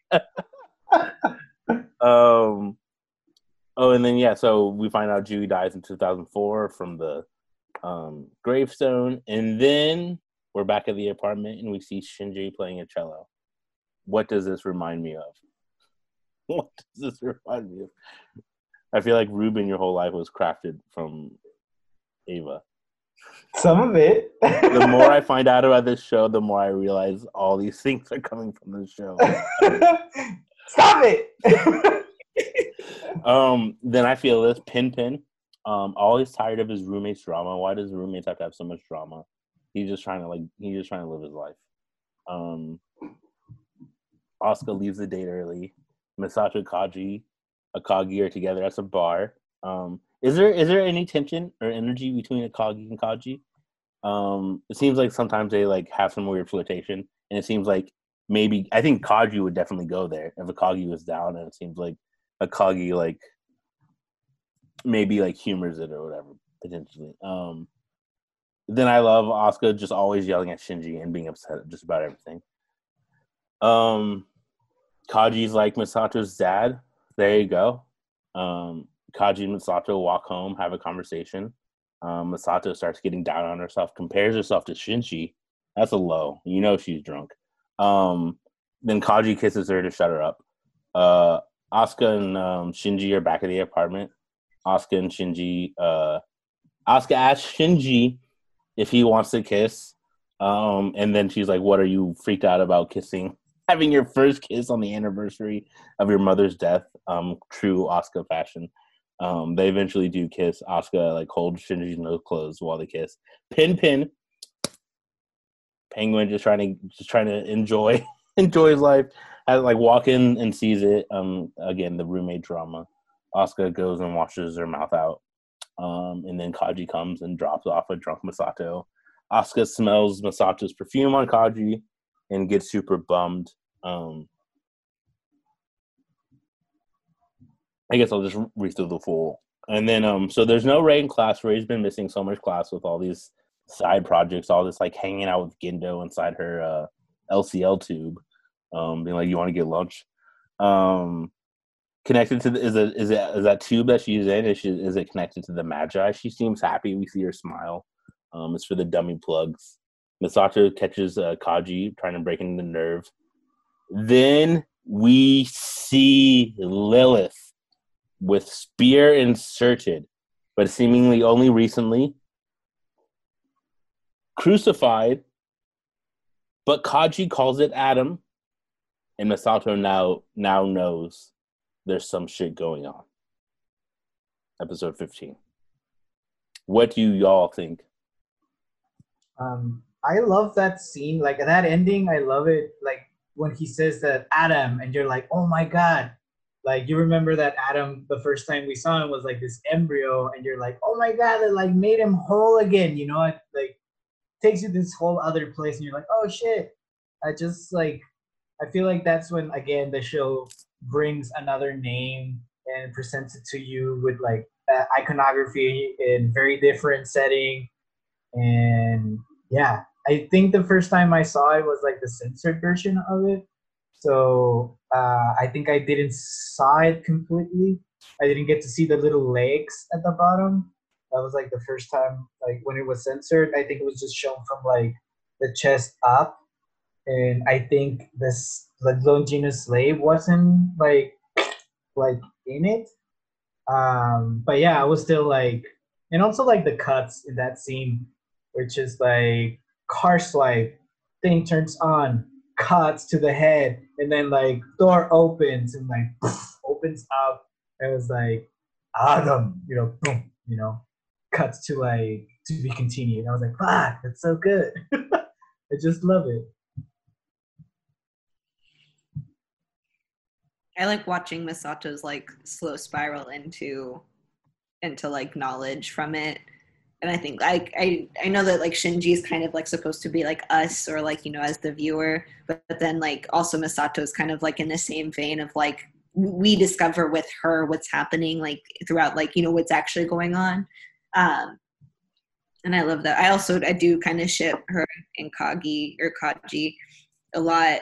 Even though like I do think that Akagi and Kaji have like a flirtation. I mean like he's kind of a scoundrel, but like I don't know if you go that far, and like he's a little like too dad, I guess. Cause like even like, at some point he takes Shinji aside to be like, hey, you wanna grow some vegetables? Like it makes me feel peaceful. Like he's, trying to like maintain some sort of like peace of a sort, or like emanate it from him, even though he's like trying to flirt with everybody too, which maybe that's where he gets it from. Like, he's very relaxed because he doesn't give a fuck anymore.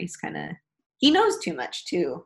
Cause I think he was just seeking proof. He wasn't trying to like do reconnaissance for like anybody. I feel like he was just trying to like fight. Like he knows what's going on, but doesn't know until he like sees it. Knows.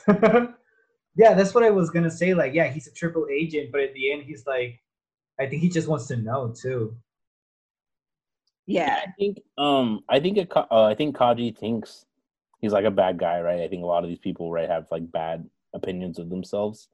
So I think like part of me thinks like his like womanizing he feels bad about, and then maybe his trying to be some sort of advice figure for Shinji. It's like a way of being like, oh, maybe I should like try to like do some good or be like positive in some way, because like obviously this kid's like super fucked up. So like maybe because like everybody, we've talked about this before, like everybody in the show's just extremely selfish. I think Kaji's a selfish person. I think those moments with Shinji are like him trying to do some sort of redemption for his like douchebaggery.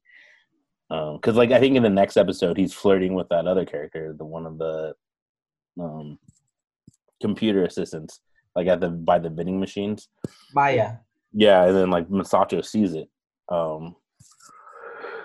Is it Misato? Or was it? Oh, and I know that like he gets caught multiple times, right? Like I think at one point, like even like Shinji's like, "Why aren't you flirting?" I'm a boy. Yeah. I love that scene. He's just like, I'm a boy. Yeah. So what do we like? Gender has nothing to do with love. What do we think of this the Misato and Kaji drunk walk home, and this this human drunk vulnerable side of Misato? Yeah. What do you think, Max? I mean, I like it. I like to see it. I've liked these episodes. I liked that like we're getting back into like character development. From the hacker episode, finding out more about Akagi, to seeing these like weak moments in between, because it's not like there's necessarily like an angel attack this episode. It's more like we're seeing these moments of human people in between all this shit. Like there's still weddings, they're still like hanging out. And I think too, this like idea of like past relationships being like, oh, I went there already, I've been there before, but maybe there's like some sort of like ever flame. But then also knowing that like even if there's an ever flame exists, like this person could still like forever be bad news, and that's like why you aren't together anymore. So I think about like self-control, moments of weakness, again, absolute terror fields, when they're up, when they're down. That's what I think. When they're up, when what? When go ahead. What'd you say? When your field's up, when you're trying to stop people from being close to you, to when you will let your fields come down, or to when somebody else breaches it. The absolute terror, huh? Yeah. What do we think of Shinji and Asuka's kiss? It's so Sonics. weird. Such a weird kiss. She's so weird. Like, she can't, like, I mean, she's got problems, and I get it. Like, you know, we all I always thought she had the hots for Shinji, like bad, but she doesn't want to accept it. maybe, but like, you know, it's like the same way of like if somebody likes you to like pull your hair, you know, or like bully you, which like I've done that to like crushes when I was young. I definitely remember like hitting somebody and I was like, they're cute, you know, and then I was like I thought that they had cool sleeves. I like their sleeves of like their shirt, and so I decided to like bully them. I don't, not even like hardcore bully, but like I definitely remember being like, maybe I shouldn't hit them, but too young to actually make that decision. I even like messaged them later and apologized. But still, like, you know, if that's like Asuka, then like I kind of get it, but also like very, very young way to like try to portray affection. But I guess that also could like, you know, because they'll have mommy issues because all their moms were like murked, you know, for the sake of science. So maybe that's why she has a hard time connecting with Shinji and does it all through like an aggressive way. I mean, I guess like, you know, the mom did like try to say like, hey, child, come die with me, you know, so maybe that's how she learned to love, is like through pain and hurt and hate, strangulation, you know. Yeah, I definitely think Asuka has anger issues sprouting from like her sadness, but like, you know, they manifest differently in different people. But with Asuka, it's like extreme anger, and I think like she wants to be vulnerable and wants to like have these human experiences, but I think like wants to still be like in control. And I think that's like this idea of like trying to like boss around Shinji, being like, I want to kiss you, I want you to do these things or to want to do these things, but I still want to like be in control and to feel like that vulnerability. Like I want to be vulnerable, but not that level of vulnerable to where I'm not in control, or you ever have some idea of me that's not the idea I want you to have, right? Which again, it goes to the idea of there's a different version of us inside of everybody else.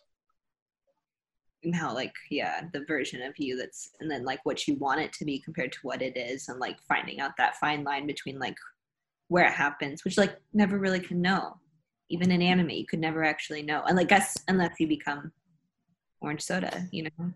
Yeah, but I also think too that like, yes, so much of her identity is wrapped into being an Eva pilot, and the fact that Shinji, who seems like such like a wuss and so like not like gung ho about being a pilot, is better than her, like just naturally better than her, I think like is a forever like pisses her off. That's crazy. Yeah, she can't. But like the only, I think it's even like, and like it's because she doesn't know, like probably because like Shinji's mom like got fully absorbed into the Eva, so like it's just like clicks there. Like Asuka's mom, it was like only a portion of it that like actually like, so like, you know, and so there might be, but like also she is better than Shinji like at piloting the Eva, regardless of like her sync rate or whatever. Yeah. I think she had like a lot of like jealousy of Misato and Kaji for sure. Oh, and of Rei, hardcore jealousy of Rei. Super jealous of Rei. Yeah. It's rough. It's rough for Asuka. Yeah, I mean, I guess I have sympathy for her. I just like, if she was a person I had to interact with, I would probably have like snapped at some point, you know, and like just been like, I really just need you to like calm the fuck down, you know, but like, and like that wouldn't, I don't know, does Shinji ever do that? He kind of like gets over the BS, but he also kind of just sims for her. Like he just kind of, he does whatever she says too. Yeah, that's why I think they would be a good match, because Shinji seems like he likes to be dictated, like, you know. But how it's how he relates to his father. Yeah. Yeah, he's just like seeking approval all the time. Like it's approval seeking behavior. What are you saying? Rei, Asuka. Oh, there is like another episode where I do think that Rei kind of steps on Asuka. All right, so episode 16, The Sickness Unto Death, and Then. While in battle, Shinji and Unit 1 are engulfed in the spreading shadow of an angel. As Nerve fears them both lost, Shinji has a strange experience. Thank you, Onyx. So this episode starts with our favorite Eva family, right? Shinji, Misato, Asuka. Shinji's cooking. Asuka's yelling. Misato's drinking. Everybody's up to their usual habits. Kaji calls the apartment and of course pisses off Asuka more because he's calling to ask Misato out for a date. So it seems like their relationship is budding again. Like we said, old flames die hard. At Nerve, Asuka is complaining about Shinji getting praise for being an Ubermensch. To Ray doesn't care. Asuka gets pissed off. And then, you won't believe it, an angel fucking attacks. All three Avas are out in the city. They're all geared up. They're using strategy. So throughout this episode, Shinji's been getting praise, right? Misato's been praising Shinji. So all of a sudden, it seems like Shinji's starting getting a little ego. All this praise goes to his head. And what does he say? Like, fighting's a man job after all. Famous last words, right? As they say. And then they try to attack. The angel disappears. The real angel appears, which is a shadow beneath him. It swallows Unit 1, which is Shinji, and they don't know what to do. So eventually Major Kataragi orders a withdrawal. The shadow grows, but eventually it stops growing. Nerve regroups. Asuka, surprisingly, is shouting. And this is the moment that I feel like Ray pushes back, and she pushes back because of a caring about Shinji. Ray gets in Asuka's face the first time Ray pushes back against Asuka, potentially. But saying but I think in somehow way illustrating a concern for Shinji. Which is new, right? This is a new side of Ray. So at all the time, Shinji's chilling inside the plug, in this inward AT field, which isn't anything about an interior AT field. Okay, and then they drop this line, but I feel like it's never addressed again. Connected to another universe. Wait, what? So I feel like there's something we could go so deep there about angels can make pocket universes. Shinji starts to lose it inside the plug. I smell blood. So all this time, right, Shinji's having this Shinji dialogue with Shinji. The Shinji inside of Shinji is having a dialogue with Shinji, talking about the Shinji inside of everybody else. And then he starts freaking out. I smell blood. Akagi proposes an idea to get Unit 1 out and kill the angel, but it may kill Shinji. Akagi and Misato get into a fight. Misato actually hits Dr. Akagi, and then wonders what are the Avas? What the fuck's going on here?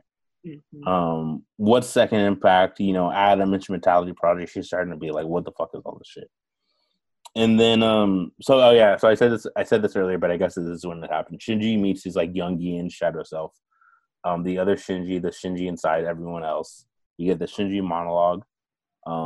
Thinks of the creator. Oh yeah, so I wonder about this too, because so much of this sounds the monologue of the depressed person, and I think about our previous conversations and the creator of Ava, this being something that he's saying to himself. This kind of when you're depressed and bummed out, this kind of idea that you have to try to convince yourself to get out of bed in the morning, or a reason to how do you pep talk yourself. And then we get flashes of memories of maybe right after Jui died or disappeared. It seems the press, the media, overwhelming opinion potentially is Gendo killed Jui, had some role in her death. It's in Shinji's mind, and then this weird shit happens. Right, we start to see a light creep in from the corner of the frame, and then we see the shadow figure. His mother. What is that? Take a break to talk. I think it's his mom. The flame? It's like a translucent person. Oh yeah. Goes in for a hug, right? Yeah. Cradle. Yeah. I think that's because he gets so into the Ava, and it's the first time that we actually start to get a glimpse of that it's his mom kind of taking care of him within there. It's the way that she can. So because anytime that he's had a near experience with that, Yui's always involved. Like even like any of the flashes of the faces, you have like you know, even like Ray Lilith, whatever, like all of the kinds of like women that he sees, he always eventually sees his mother too. Like it just in there because it's like the imprinted memory kind of thing. And So like every time, because like throughout this show we see the Eva has certain limitations that is expected, right? It has a power cord, it has all this stuff. And throughout the show we've seen Shinji's Eva only like exceed all these limitations, right? Like the very first time it kills an angel, nobody thinks it's going to break through an AT field. And like several other times throughout the show, we've seen the Eva like go off power. So we're saying that like that's Actually, Shinji's this mom. is the second time. What do you mean? This is the second time the Eva moves without battery. The Yeah, first that's what one I'm was saying, the first episode. Right, that's what I'm saying. So like we've seen Shinji's Eva exceed its limitations, but only Shinji's Eva. So we're saying it's because of Jui being inside of it, like this idea of is this mother's love potentially that's propelling all these additional feats of awesomeness, right? You know that story of the mom that adrenaline pumps and lifts the car up to save the baby, like that kind of shit. Like the mother's love is potentially like the strongest power. Because I don't think we've talked about this, like mother's love in relation to like the capabilities of Unit 1. But we see it now. I like this idea that like Unit 1 is like the machine, right? The machine is the limitations, and then like every moment it goes past its like limitations. Like when the gas runs out, when its power runs out, when its like energy runs out, you actually see like the Eva become a lot more like animalistic, a lot more human.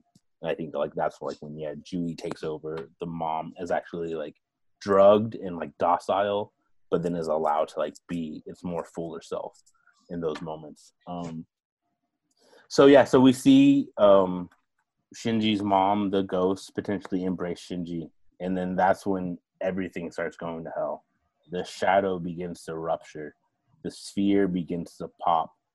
The angel that was overhead causing the shadow all of a sudden turns into the black orb, and I love this part. It just gets bloody as fuck. It severs open, which also for me mirrors the idea of Lilith as a black moon being born. Right here is like, so the seeds are the moons, right? And Lilith comes from the black moon. That's literally like what that imagery is.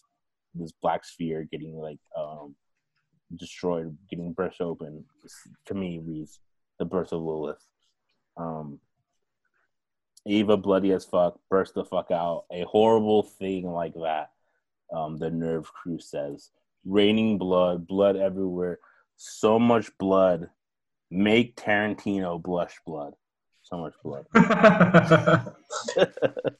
You like that one? Yeah, I did. Yeah. So then Shinji comes to, and he opens his eyes, he sees a crying Masato. Akagi and Gendo talk about Eva's, Masato, the secrets. Shinji wakes up in the hospital again, and Rei's there waiting for him.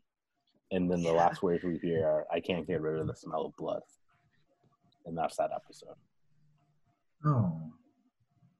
That one like scared me. I remember when I watched it, like it actually got my heart going for the first time. Like, cause it's just, I don't know, there's something, maybe I have like a fear of being enclosed like that, but it's no fun. Yeah, I think it's too like the fact that we've seen the Evas throughout the show, but like seeing the Eva become unveiled, revealed from the sphere is like we're seeing the Eva for the first time. The way they shot it, it's like this new awe. I think that comes into it. Yeah, I remember like the reaction shots from like everyone in the crew was just like fucking terrified. Like, what do we sign up for? This was not on the application. I was just supposed to clean floors. You said you wanted an IT guy. Now we're fucking angels and shit. Angels and shit. So that's episode 16. Is that our feelings around episode 16? Yeah. Yeah. I think like this is when the show starts, like I feel like the show starts at this moment it starts to progress more and more like visually. like becomes more and more interesting. It becomes more consistent in the style of the animation. It's no longer like the second half, like the second 6 episodes, like everything from like 7 to 12, I think, where it was like, oh, these are kind of bad, and there were like the animation was going all over the place, and there was some good, some bad, some like, what is this doing? And I feel like now they start to feel more. There feels more pressure on everyone, and more time happens in each episode.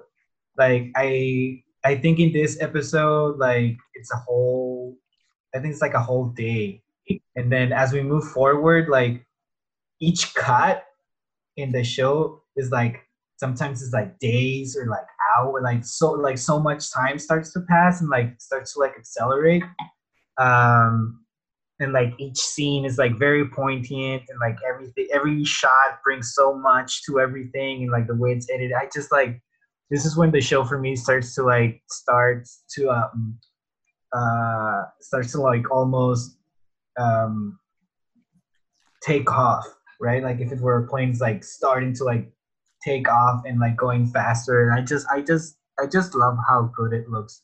Also, I was really scared too when the Eva Unit 1 like breaks out from that like egg, and like it's all bloody, and I don't know if there's a shot of Gendo just smiling, because every time there's a shot of Gendo smiling after like Eva Unit 1 does some shit, he's like, okay, like we're awakening it, you know?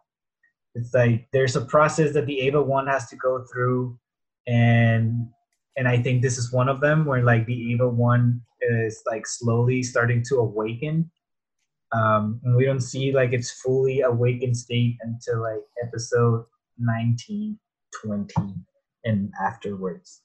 But yeah, this is one of those like, that's a really cool angel. And I remember correctly, I think they kept like a lot of like science babble around what that shadow was, and it's called like, it's a Dirac C.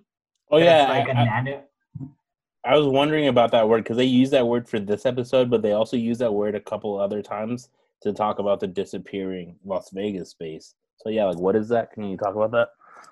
The Dirac C, it's basically like a mathematical model that says like a vacuum that exists like as a vacuum of like an infinite sea of particles that have like negative energy.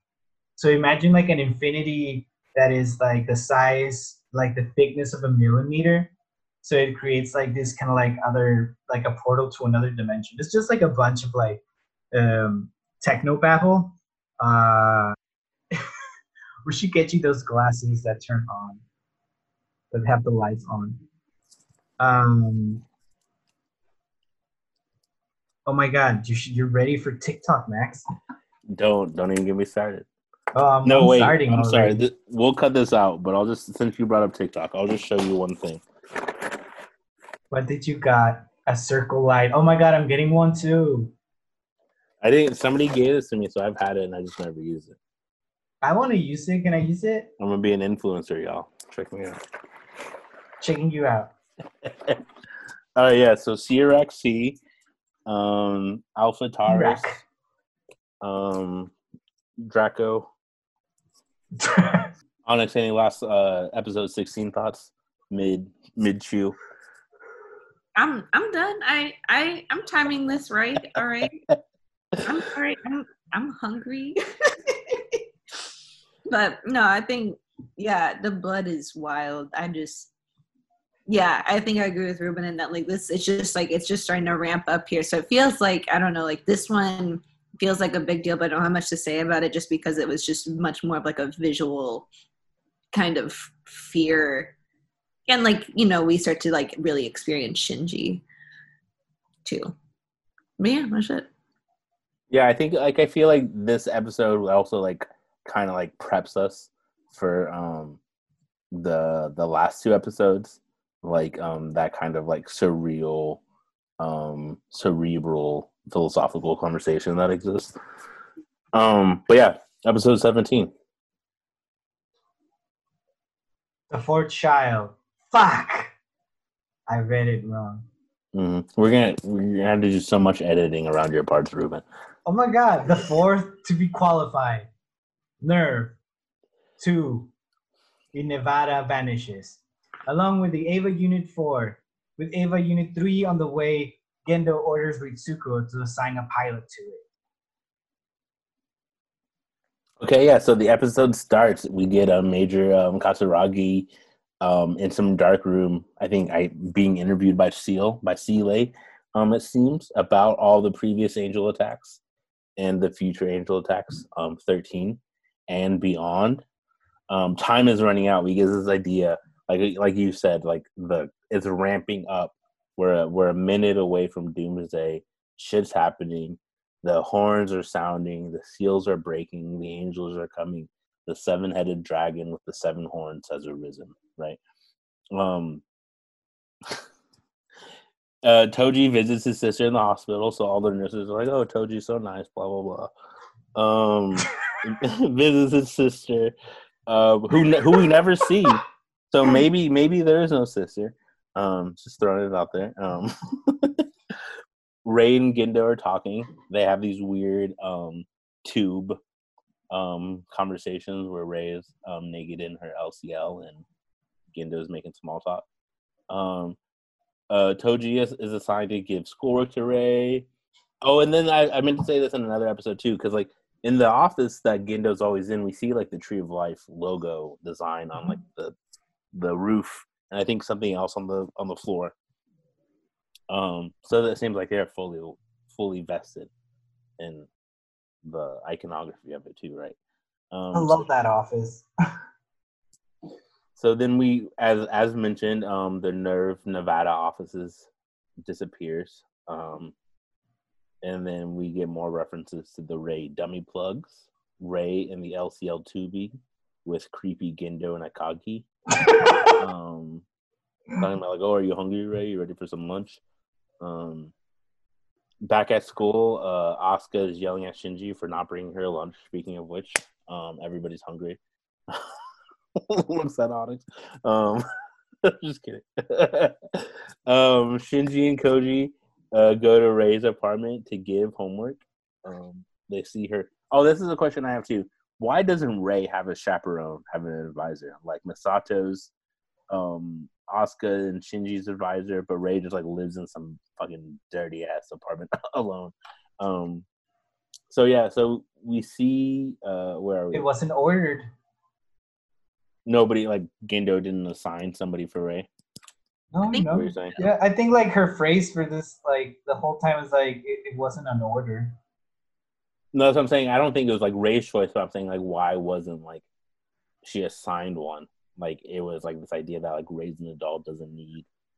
She kind of can take care of herself though, like way more than Shinji ever could. Like even though Shinji's like the one like cooking for the household and stuff, like he's not really like he can't like take care of himself. Like he needs the roommates, even if he said he hates them. Ray doesn't need roommates. Ray also, I think like there's like the theory that whenever she is like rebodied, that she's like born into the same setup of room so that they can like code her the same or something. Oh, like a familiar. I know that's in like an episode somewhere or something like that, or maybe I read it. Yeah, there's a replica of her room. Yeah, like at Nerve as well. But like I think that's weird. Yeah, it's all weird. Yeah, I feel like Shinji's like he can cook for himself, but I think Shinji's the one that needs like the noise of other people to be around. If not, he's gonna go crazy. Yeah, I feel it. I have a question. What happened to Nevada? Like, I don't understand. Like, I know we kind of talked about it, but like, so like they didn't. I know that they didn't really ever figure it out, but like, did it just like explode? Like, did they kind of like do an almost?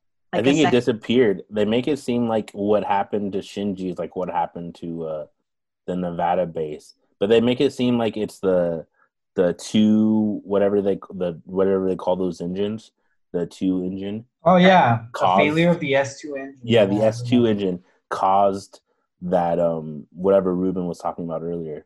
The shadow. What is the shadow called, Ruben? T-Rex C. Yeah, T-Rex C I think swallowed it up because it made it seem like it completely disappeared. It wasn't like exploded, like just disappeared. Did it? Because did it like it? I wonder if it like I can't remember that like in this shot because I feel like they had like a two, like there's like picture one and then picture two and then like it's gone.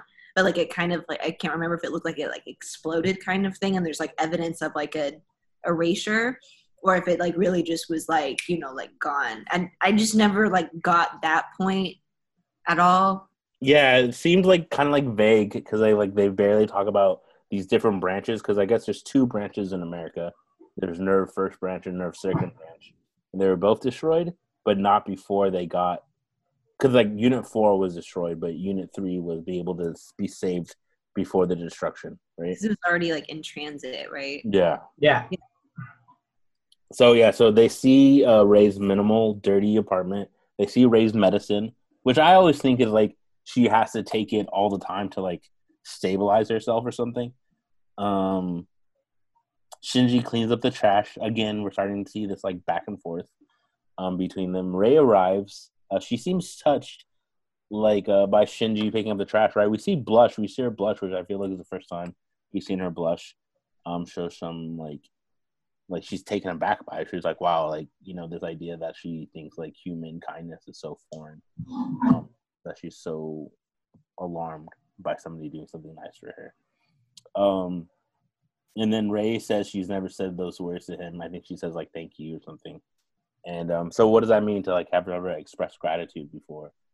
And then also she says that, but then we see Gendo's glasses. So it's like, is that Ray saying, oh, I've never said thank you to Shinji before? Or she's like, I'm saying thank you to you, Shinji. I've never said that to Gendo before.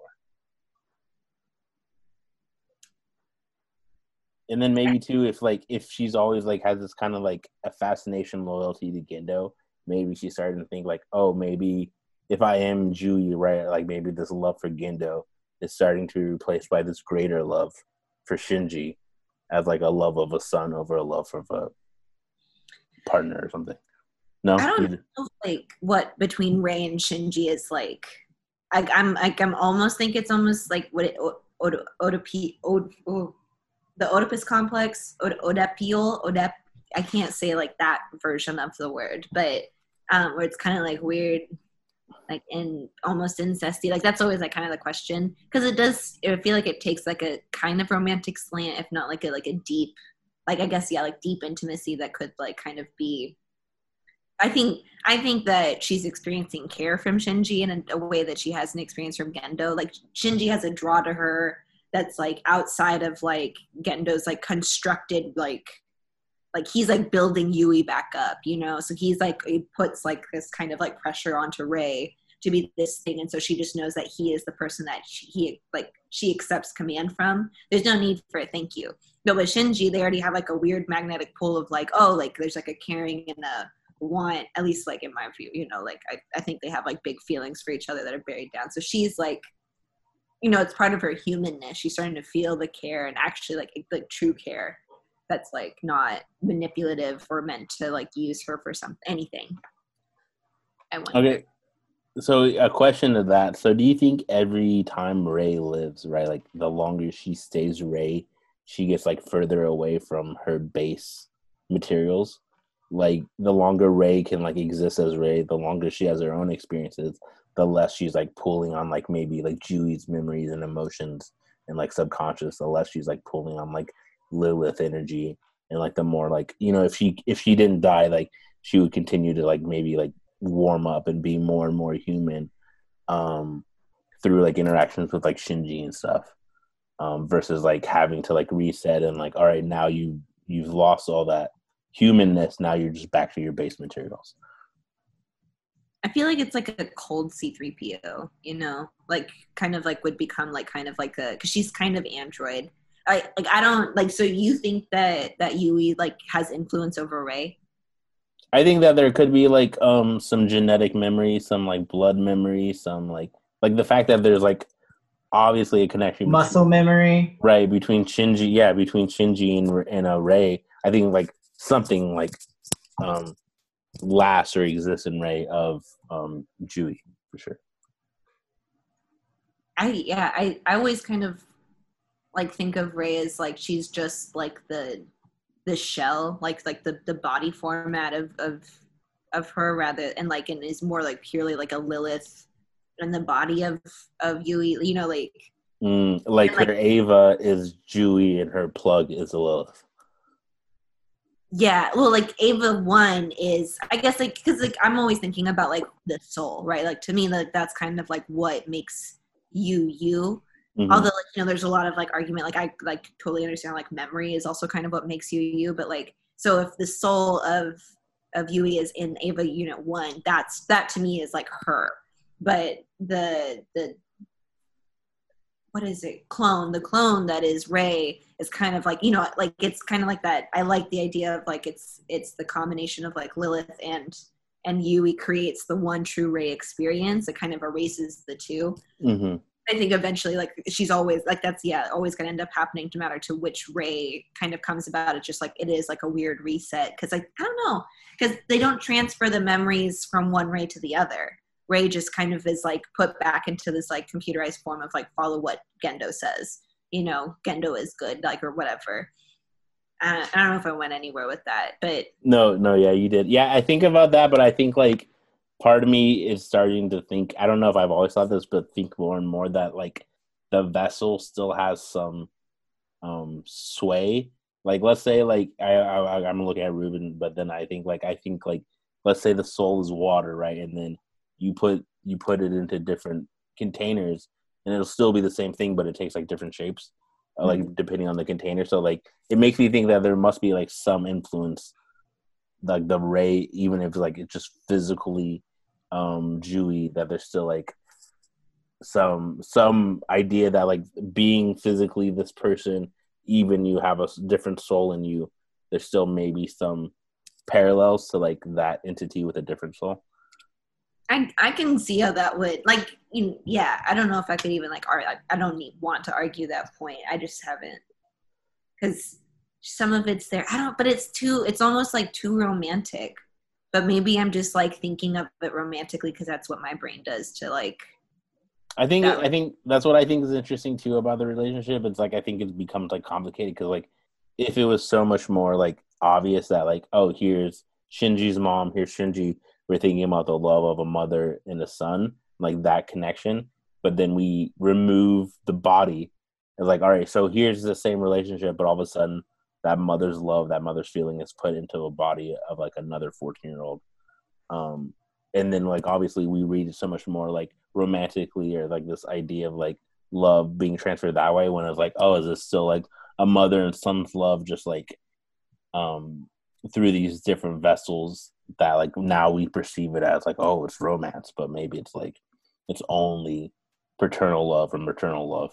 It's a deep intimacy. Yeah. I think deep intimacy. Yeah, definitely. Yeah. Like either that like, yeah, it doesn't have a definable, which like, I guess, yeah, that could come from even like muscle, like just like genetic memory between the two. And that like, you know, I don't know, like one of the first acts that you're supposed to do when a baby's born is put them on their mother because of the skin relationship. So I wouldn't be surprised if like even just more interaction between the two, like touching wise, could start to like trigger some sort of like emotional response. Yeah. Like, I don't know.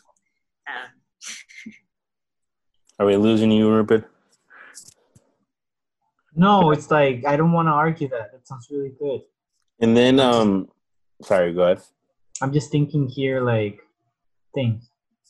And then our next shot is Gendo and the deputy assistant, talking on the train. They mention a lot of things. Seele, the Dead Sea Scroll plans. And then we get to the scene that I was talking about earlier. Kaji hitting on another woman. What's her name? Maya. Maya at the vending machine. So flagrant.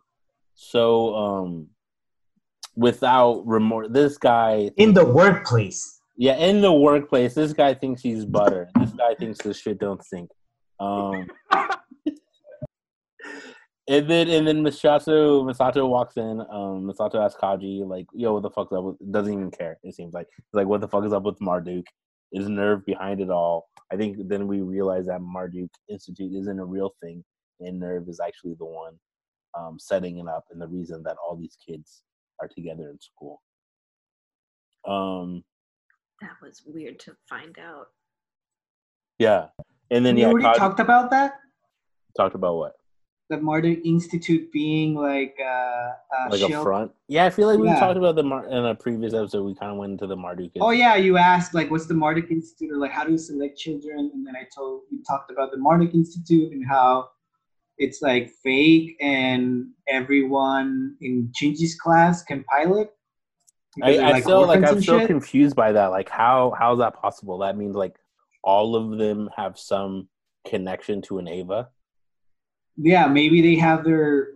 I mean, all their like, moms are dead. yeah, right? maybe they have their parent, like their mom's soul archived somewhere. Wait, And so if it has you to be specifically a mom. It can't be like, oh, my dad died. It's always No. the mom.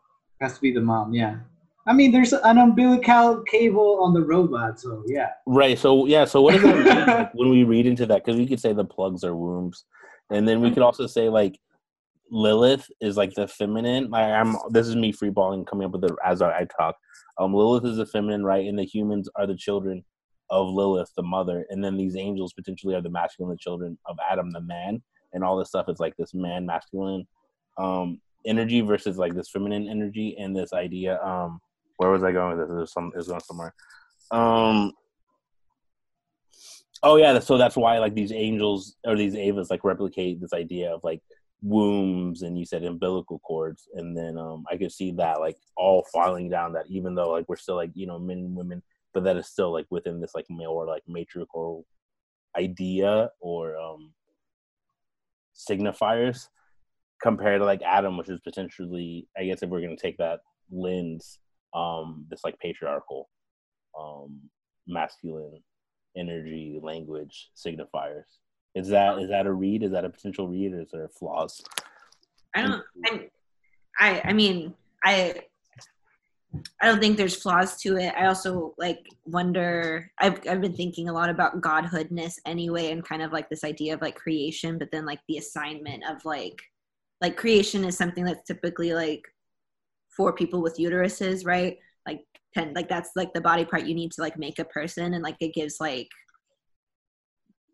people with uteruses that kind of weird godlike power. But then so God though is treated like in most of like the world, maybe not most, but like I'm being kind of broad here, but like God is a he, right, in Christianity, and like this kind of like idea of like man creation, like in man making and man birthing, which I just always think is like a weird, like not weird, but like an interesting play. And like I've thought about it with Ava too, where it's like the idea of like this man-made God and like using Lilith to make like to replicate like this kind of like more like earthly process, which like there's like the feminine related to like the earth and to like nature and beauty, whereas like the masculine related to like machination, which you could even argue still with Seal doing the clones of the white angels, right? And like that's like a weird unnatural mechanic way of like creating this like natural thing that is like Lilith being like in humans, which yeah. So I think it works out, but I also kind of get mad that it like gets so like feminine and masculine, where like God tends to be this weird, like even like the way that Ray do at the end with like Lilith like becoming one with Adam, it's like this weird amalgamation of like both genders and it's neither but both at the same time. And yeah, God is weird. Yeah, I think I'm into all that. I think I like sometimes this idea that like God, like when we see the masculine and feminine, it's just like the halves of a single entity, the single God, versus like, oh, here's this like masculine God, but like, oh, we're only experiencing like half of this entity that we like have like deigned to call a God, when like the full thing is like the actual God. And then like maybe our misconception is like taking this masculine and being like, oh, that's the God. But I like this idea too that you brought up, the masculine has to like make machines to something to do the thing that like the feminine can do naturally or through magic or through these like more organic means. Mm-hmm. Because it does make me think about like that trapping, that like I feel like it's like a trope throughout different stories of like we used to have this like divinity, and then through like the masculization of the world, through like greed, like we fell from like our knowledge, and then we've had to create these machines to do the things we used to be able to do through like having higher consciousnesses or something. But like this like masculine pollution or whatever. That's what they like. I'm gonna go off on the far tangent, but like that's what they say happened to Mars. Mars used to be like Earth, and then like this masculine mindset, like we severed our connection to the universe, so we lost our magic. So we had to start building machines to do what we used to be able to do magically. Mars was destroyed, and the Martian refugees came to Earth. But that's a different story. Now we're trying Oh my god, that sounds amazing. to. Where do you read that? Yeah. Oh, you know me. You know how it is. I don't know you. Exactly. Keep it that way. Keep my name out of your mouth, Ruben. But anyways, all right. Where are we? Kaji and Shinji hang out. Kaji shows Shinji watermelons. Toji finds out he's the fourth child, and as always, that news never goes over well. Toji and the class rep, they seem like they have a budding relationship. The class rep is obviously enamored with Koji. All these hurt people navigating each other, it breaks my heart. Like just like thinking about the class rep, I feel like she gets so much little screen time, but it seems like. Sorry. No, go ahead. Where Oh, I said it's so important. You keep going, but it's But then like she like obviously it seems like everybody else like maybe missing 1 to 2 parents, has like younger siblings to take care of, but then like somebody that's like desperately like hurting and potentially in need of help, just goes outward and sees Koji, who's potentially in a similar situation, is like, I want to help you. I make extra food. Like, let me feed you.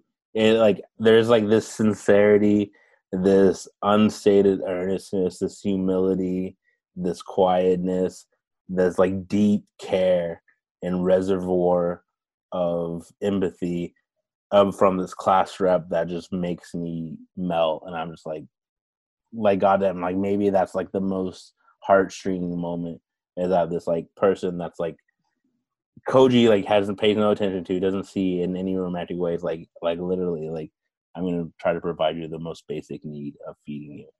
Just like fuck me up, y'all. Fuck me up. It's so cute. It's so cute. I forgot that this is the one also where Shinji, like, you know, in the next episode, like he's the last one to find out like who the fourth child is, and like that really, and you know, I think even like she builds it up for it too, where this is a sad episode, isn't it? It's a rough one. It's so sad. Yeah. So then Asuka finds out Toji's the new pilot by spying on Kaji's computer, and then the last shot of the episode we see Toji sinking a basket on the basketball hoop, being sad, the weight of responsibility, heavy as the head that wears the Ava helmet. It sits in the throne of souls. Yeah, what the fuck? We didn't even talk about that line. The fucking entry plug is the throne of souls. Hello.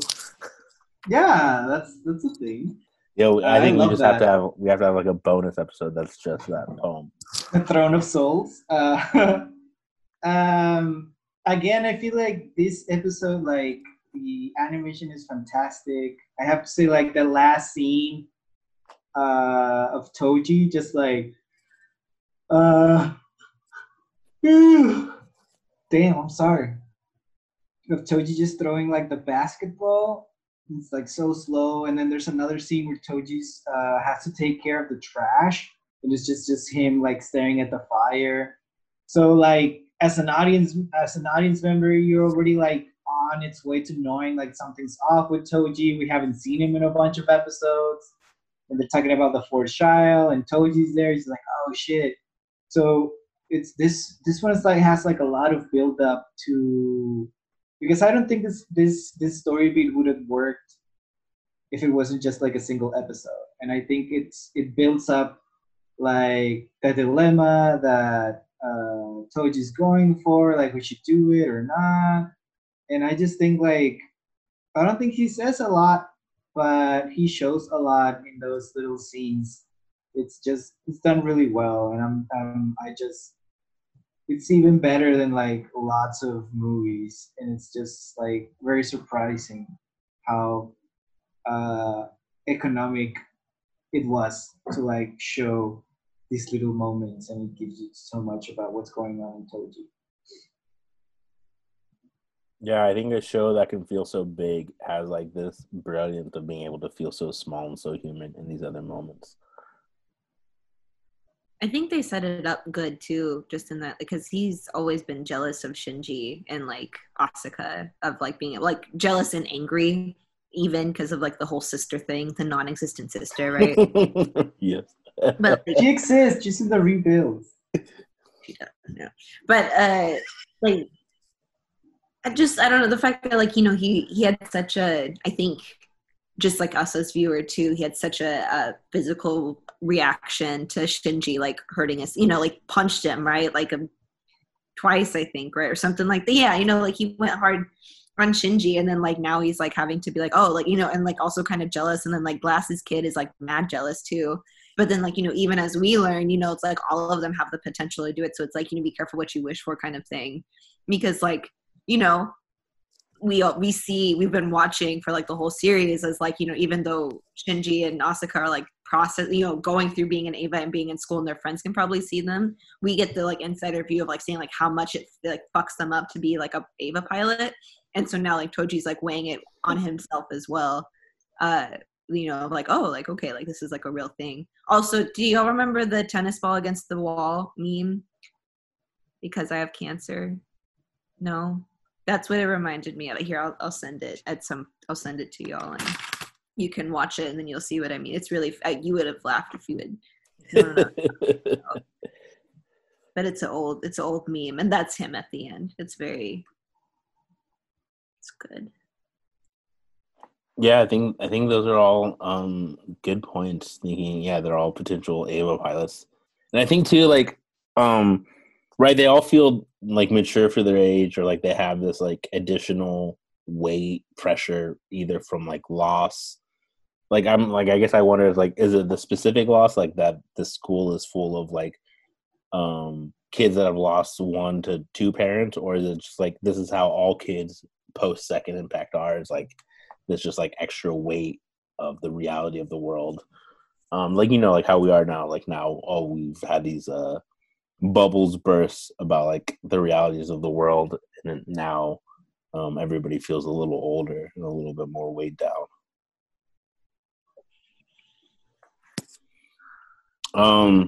So yeah, we have one more episode. We're getting through it. Ruben falling asleep, but we're gonna make it happen.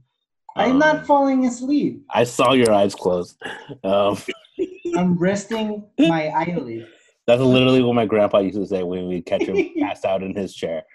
He's like, this is my grandpa chair. Yeah, no, my butt hurts. That's what I've been sitting down for. You need a Maya cushion or whatever. Yeah, that's what cushion. That's what I need. All right, episode 18. All right, episode 18. Life and death decisions. Unit 3 arrives from the United States, but Shinji still doesn't know who its pilot is. During testing, Nerve learns Unit 3 is possessed by an angel. Thank you, Onyx. So the episode starts, we see Shinji and Misato talking about the disappearing Nerve branch, which makes me wonder if like this entire branch disappeared. Like, how many people died? Like, what is the death toll for that? I feel like so much of this, like, we never get like that kind of reality. We don't like, you know, we don't ever hear about like people being killed during like angel battles or like any of these things, or like like people dying from like a whole base that could be potentially thousands of people, hundreds of people. And then anyway, Boat Boy shows up to try to be a new pilot. He's hurting bad. He wants it bad. Misato and Akagi have a conversation. Then at school, guess what? Asuka's angry. Toji's moody. And Shinji's clueless, as usual. Rei and Koji talk. And this is another moment. Rei's worried about Shinji, and Toji like totally calls it. It's like, oh, you're worried about Shinji. She's like, what? She's surprised to have feelings. I think also surprised that somebody else was able to read her. Asuka and the class rep talk. I love the school scenes. I think one of you said you didn't like the school parts, but I don't care about slice of life shit. Like, I think this stuff is so important. I feel like these things are so important. It could have been done anywhere. All right, go back to sleep, Grandpa. Um, nobody cares what you think, Grandpa. But yeah, so like these school scenes, you know, makes me. I never wore uniforms in high school, but I have memories that I did because of the show. I did. I wore uniforms in like middle school and elementary school, but not in high school. Kaji is babysitting Shinji and Asuka. Asuka normally would have been super stoked about this, but she's upset. And then we see a moment of Kaji and Shinji having pillow talk. And Kaji is so surprised that of all the things Shinji could ask, he asked about Gendo. He asked about his dad, trying to get to know him a little bit better. And of course, we see Shinji ask like pretty much everybody about Gendo because it seems like he knows Gendo the least, and it's like desperate to try to get to know him more. We get a quick scene of Misato and Akagi, and then Asuka and the class rep. Then we go to Shinji and the boat boy. And it seems that boat boy has like finally convinced himself he's not going to be the new pilot, and he's like even starting to sit back. Maybe it's Koji. Koji's never here, and Shinji's laugh like, "Whatever, man, you're crazy." Again, Shinji's clueless. He's so... Shinji couldn't tie a shoe if his mom's ghost wasn't helping him.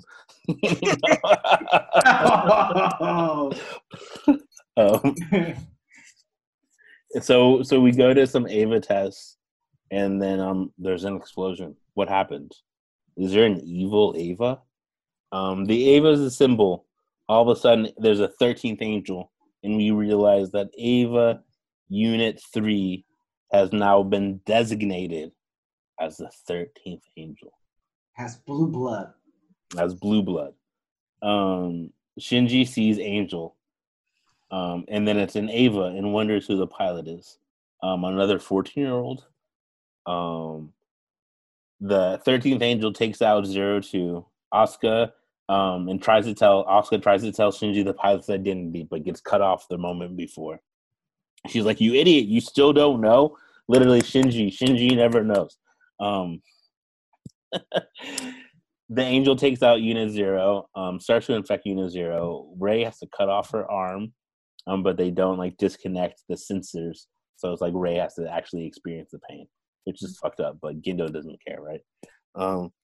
And then we get the classic Eva shot, the one that I feel like I've seen the same image way before I even knew anything about Eva. The shot of the red sun with the silhouette of the Eva in the background or in the foreground is to me one of the most classic Eva shots. I've seen this image way before I ever knew about the show. The figure in front of a red sun. The 13th angel attacks 01, stretches his arms out, begins to choke 01. Shinji refuses to kill another pilot and attack the angel. So Gendo's like, whatever, I prepared for this. I know my son sucks. So I prepared backups. Gendo switches from control from Shinji to the dummy Rei plug. And of course, in true Rei fashion, follows orders without question. Then Unit 1 fucks shit up. Unit 1 fucking just like starts tearing the fuck out of the 13th angel in Unit 3. Again, just like Shinji busting through. The angel, the nerve crew is horrified. There's so much blood. Shinji's freaking out, but can't stop it. The river runs red. Shinji, Unit 1 is just tearing apart Unit 3. Blood everywhere. The river runs red. Unit 1 manages to get the plug out, and it crushes it. Crushes Unit 3 plug. Unit 3, the 13th angel is destroyed.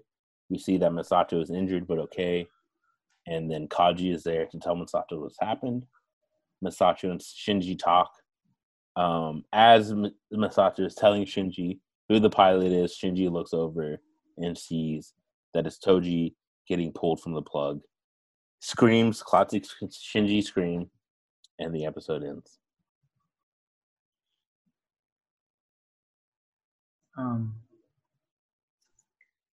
I think the image of one of the images that stuck with me was like the body parts of the angel, and this one having like a very humanoid body. Like hands and legs and arms, and then like scene one. I think there's a scene where one falls like on a building and you like all the windows crack. Oh, it just like it falls and like everything breaks. Everything feels so heavy, just like throws it off and like rips it out. And there's like so much weight to like the hits of the thing, because I feel like it's kind of hard to like give weight to a drawing, if that makes any sense. And I just love how heavy everything feels. And I have to say, like, it really breaks my heart, that scene where Shinji's just like that extreme close up to like his eye and just like screams and realize that he played a part in like murdering his friend, which in the manga Toji does die, which I think it should have died in the show too. I don't think it doesn't do anything. Toji doesn't come back, nothing. So I think in order to like drive, because it would kill Toji and then it kills Kaoru, it just like leaves him in that perfect fucked up mind space that for us to be in like the end of Eva. But yeah, I really like this episode. Like like I said, it starts to ramp up, like shit gets more fucked up, more bloody, more violent, more heavy. The stakes are higher, and they're still trying to survive and not knowing what the fuck anything is. Like they don't like. I think we are also like. I think Onyx said we are also at the same level with Misato, and I'm also wondering like what are these things that these keeps are piloting.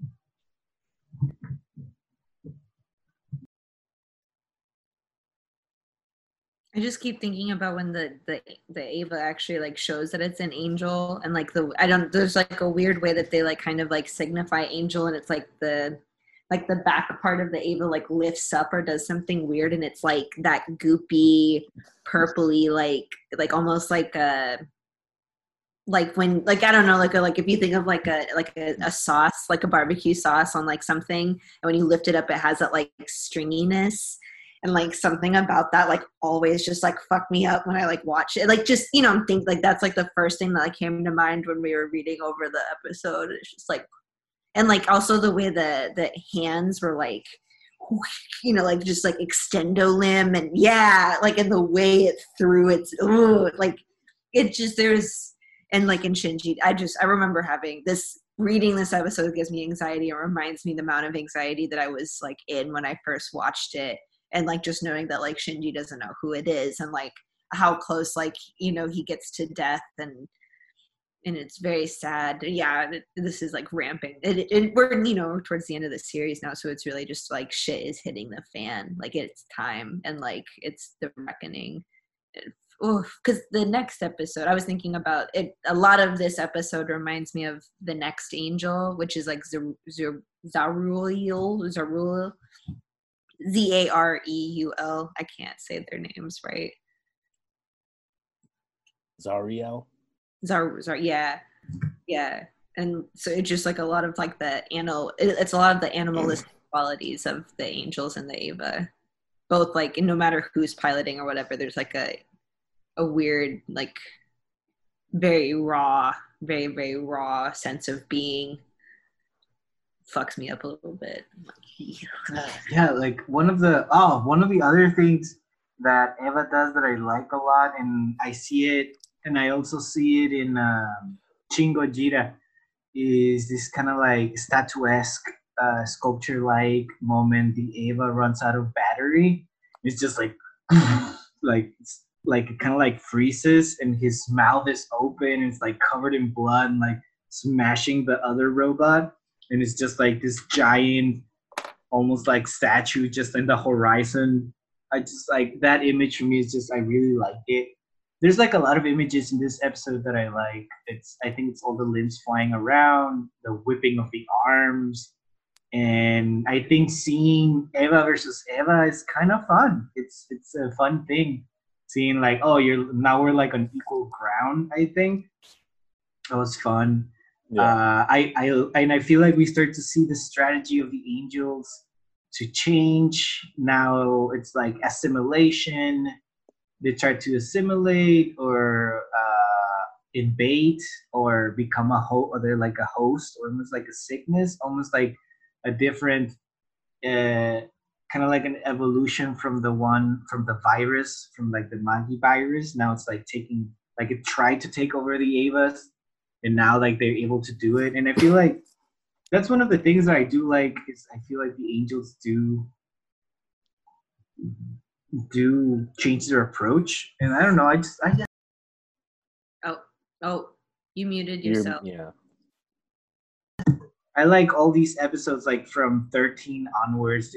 They go crazier, they get harder, they get sadder, and just the music in this episode, like I think the beast starts to play the moment it turns on, and then the sunset colors changing the palette on the robot looks really cool. I don't know, I just like it starts getting like visually very, very, very beautiful, the whole show. And I think next episode has the most disturbing image for me from the whole show. Yeah, hell yeah, I agree with everything both of you have said. I think one of the things I really appreciate about this show compared to like other animes I watched growing up, especially like other mecha animes, is I feel like the lack of action. Like there's so many episodes that don't have that much action, right? Like I feel like I'll think about like Gundam Wing, for example, like the amount of like fight scenes throughout that show, the amount of like other robots that are destroying robots, things that are getting blown up all the time, is just like over the top action all the time, like super powered robots all the time. But in Ava, it's like the opposite of that. There's like barely any action. But I feel like when you do have action, it's so poignant and so intentional. Like it's so stylized, it's so beautiful. It's like visually like so much more aware. I feel like these shots, these images, the fact that we can even like break down a single shot and be like, I love that shot, I love that shot. So I think it has so much less, but it's used so much more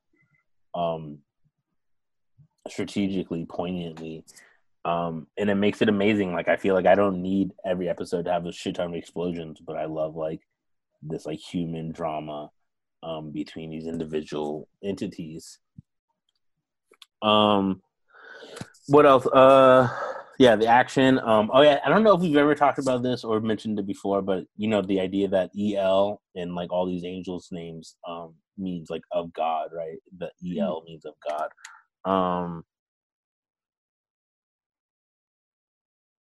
Oh yeah, I completely agreed with Robin about Toji dying. Like I feel like from the very first time through, I didn't understand why he didn't die, why he survived, especially because we never see him again. And I just feel like, yeah, for Shinji's arc, it just seems so much stronger if he actually does die. So I was always confused about that too. Like it didn't make sense that he didn't die. I was just like, fucking kill him. So harsh. I don't want to die. Like, I mean, like I don't, just because I can, like, I know how much it's gonna fuck up Shinji. Like I'm sure he already feels that way, and like I get like the point that y'all making. He doesn't even come back, but like in my head, you know, he's like paralyzed. I mean, he does cut his arm off, like his leg off. Like, yeah, he like does lose his leg. He's not who he used to be, right? And like that, like also like I wonder what he was going through inside of the tube. Like yeah, I've always wondered about that. Like there's so much that's probably like fuck Kaji, like, or not, whatever, like fuck them up, right? Like Toji, there we go, yeah. And like but I don't want him to die. Oh wait, no, we do get a clue of what's going on. He's in he's like in the train.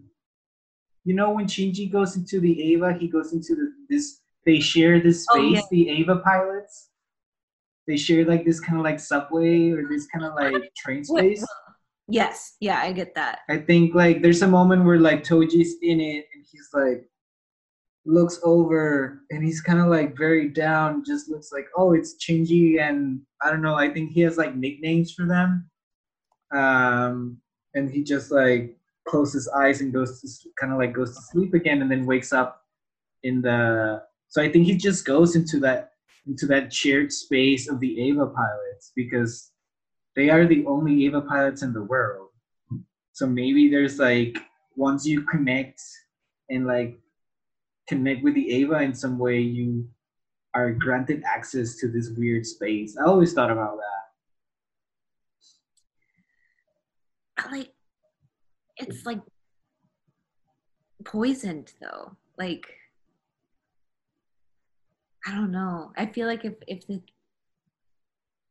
I googled it, you're right. You know, so I'm not like even trying to argue with you there, but I just wonder, like, that's gotta. I don't want him to die. He's been through so much. He lost his legs, maybe, you know, but like I don't want him to die. What did you Google about being right? Oh, I googled the Toji in the train because I don't remember that scene actually, but I do like now that I'm seeing like the little like clip of it, right?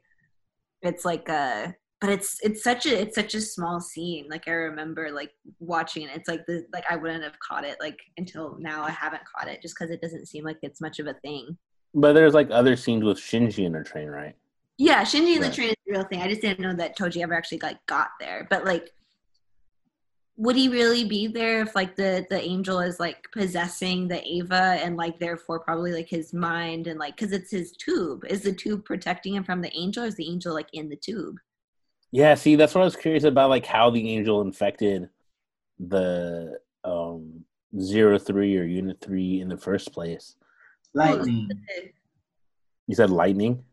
Yeah, I think that thing goes through like a cloud and like lightning hits. So It that's goes what causes the Just through explosion. clouds. I think that's what the narrative implies. Yeah, so it makes me wonder, is like Koji inside of the tube, inside of the plug, like with all the veiny stuff on him, does it not like interfere with it? Until like like Onyx's question is, he is like sitting in the plug, watching all this stuff happen. Is he like, no, don't attack Shinji? You know, Or has the angel infected the plug as well and then therefore can't? Yeah, like I wish I want to know more, but we only got what we got. And then maybe that's my final question for our episode today. Let's say hypothetically Adam landed on Earth. No Lilith ended on Earth. So what would have life have been like? So all these angels would have just existed. But just I guess giant beings. But I guess my question is like, because we see such a variety, right? We see these giant beings, but we also see what we would just call disease in our world, right? The idea of like this microscopic angels that can like infect things. So the idea is like, if there was still just a world of angels, how much variety would be in that angel ecosystem? Would there still be as much variety exists as now? Like all the animals we have, all the life forms we have, that would still all exist with the angels, just like be replacing us, or what? Yeah, I think there would just be like giants, and there would be like birds flying and stuff.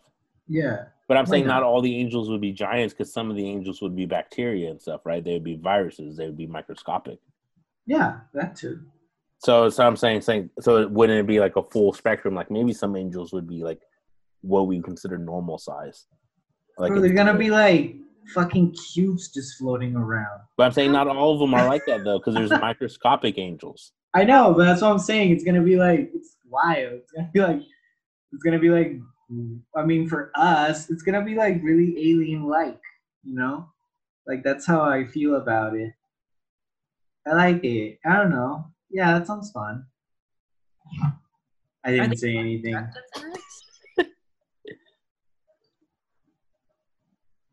What are you saying, something, Alex? So are they more destructive than us?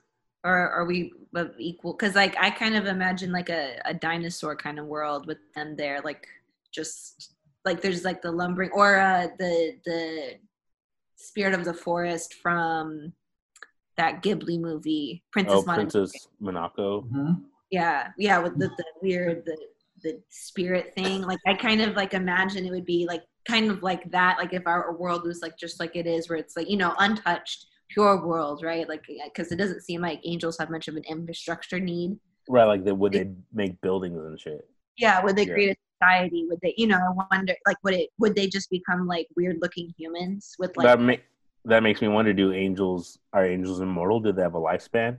Is Ramael like exist for 100 years or what? Or do they just like would it be exist like forever? Yeah. these lumber? Well, and then do they try to eat each other? And then like, what does that look like? Yeah, I don't know. I've thought about it a little bit too, but I'm like, I don't even know like what the hell that could even try to look like. Because the only reason they're so violent, like in this world, is because of they're trying to get to daddy. Yeah. Yeah. Trying to achieve that instrument. Everybody's just trying to go home. We're just trying to go home. Just trying to go. We're just trying to go home. Ruben, you laughed at my pronunciation of Princess Mononoke. You were like Mononoko. No, I was like Princess Mononoke. That always sounds like, damn, that's funny. Mononoke. I don't know, some Princess Mononoke. So it's like Hank Hill would say it. Okay, cool. Mononoke. So we've come to the end of our episode. Thank you so much, both of you. It's been great. Thank you for your time. We ended up talking for like 3 hours. The next time we'll meet, we'll be talking about episodes 19 through 24. So if Ruben and Onyx talked about how much shit is ramping up, wait for them to say that again through episodes 19 through 24. And over and over and over. Just really ramp it up this episode. I mean, it does. Every episode comes faster and faster. But yeah, thank you both. I had so much fun. I'm excited for the next episode. Parting words. Ruben, parting words. Oh, I wanted to tell everyone that during this semester, I taught my kids about Bobby Hill. I showed them that video of him saying, "I don't know you. That's my purse." They really liked it. Yeah, I'm looking forward for the next 6 episodes. I think those episodes have some of my favorite, like the most interesting angels and how they fight him. And then, of course, the lead into the end, and also episodes 24 and 26, which all are great endings for the series.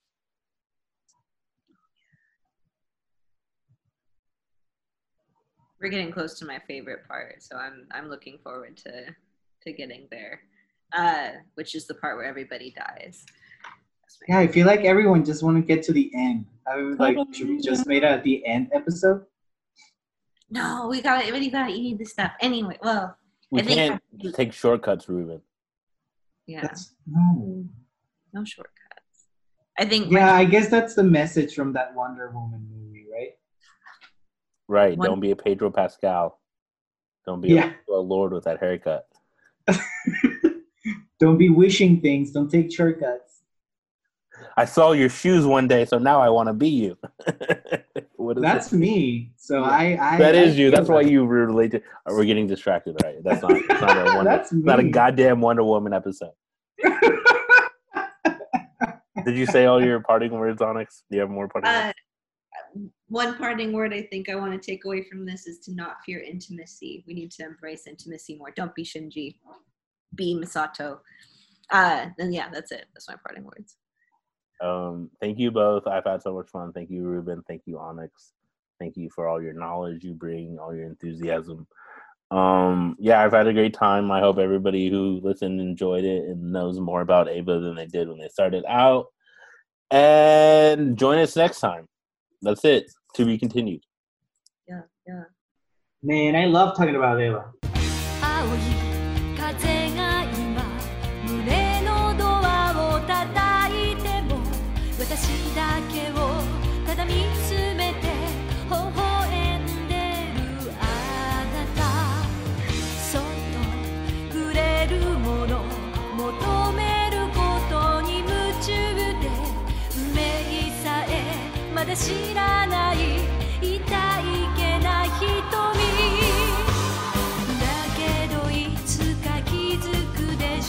その背中には遥か未来目指すための羽があること残酷な天使の手で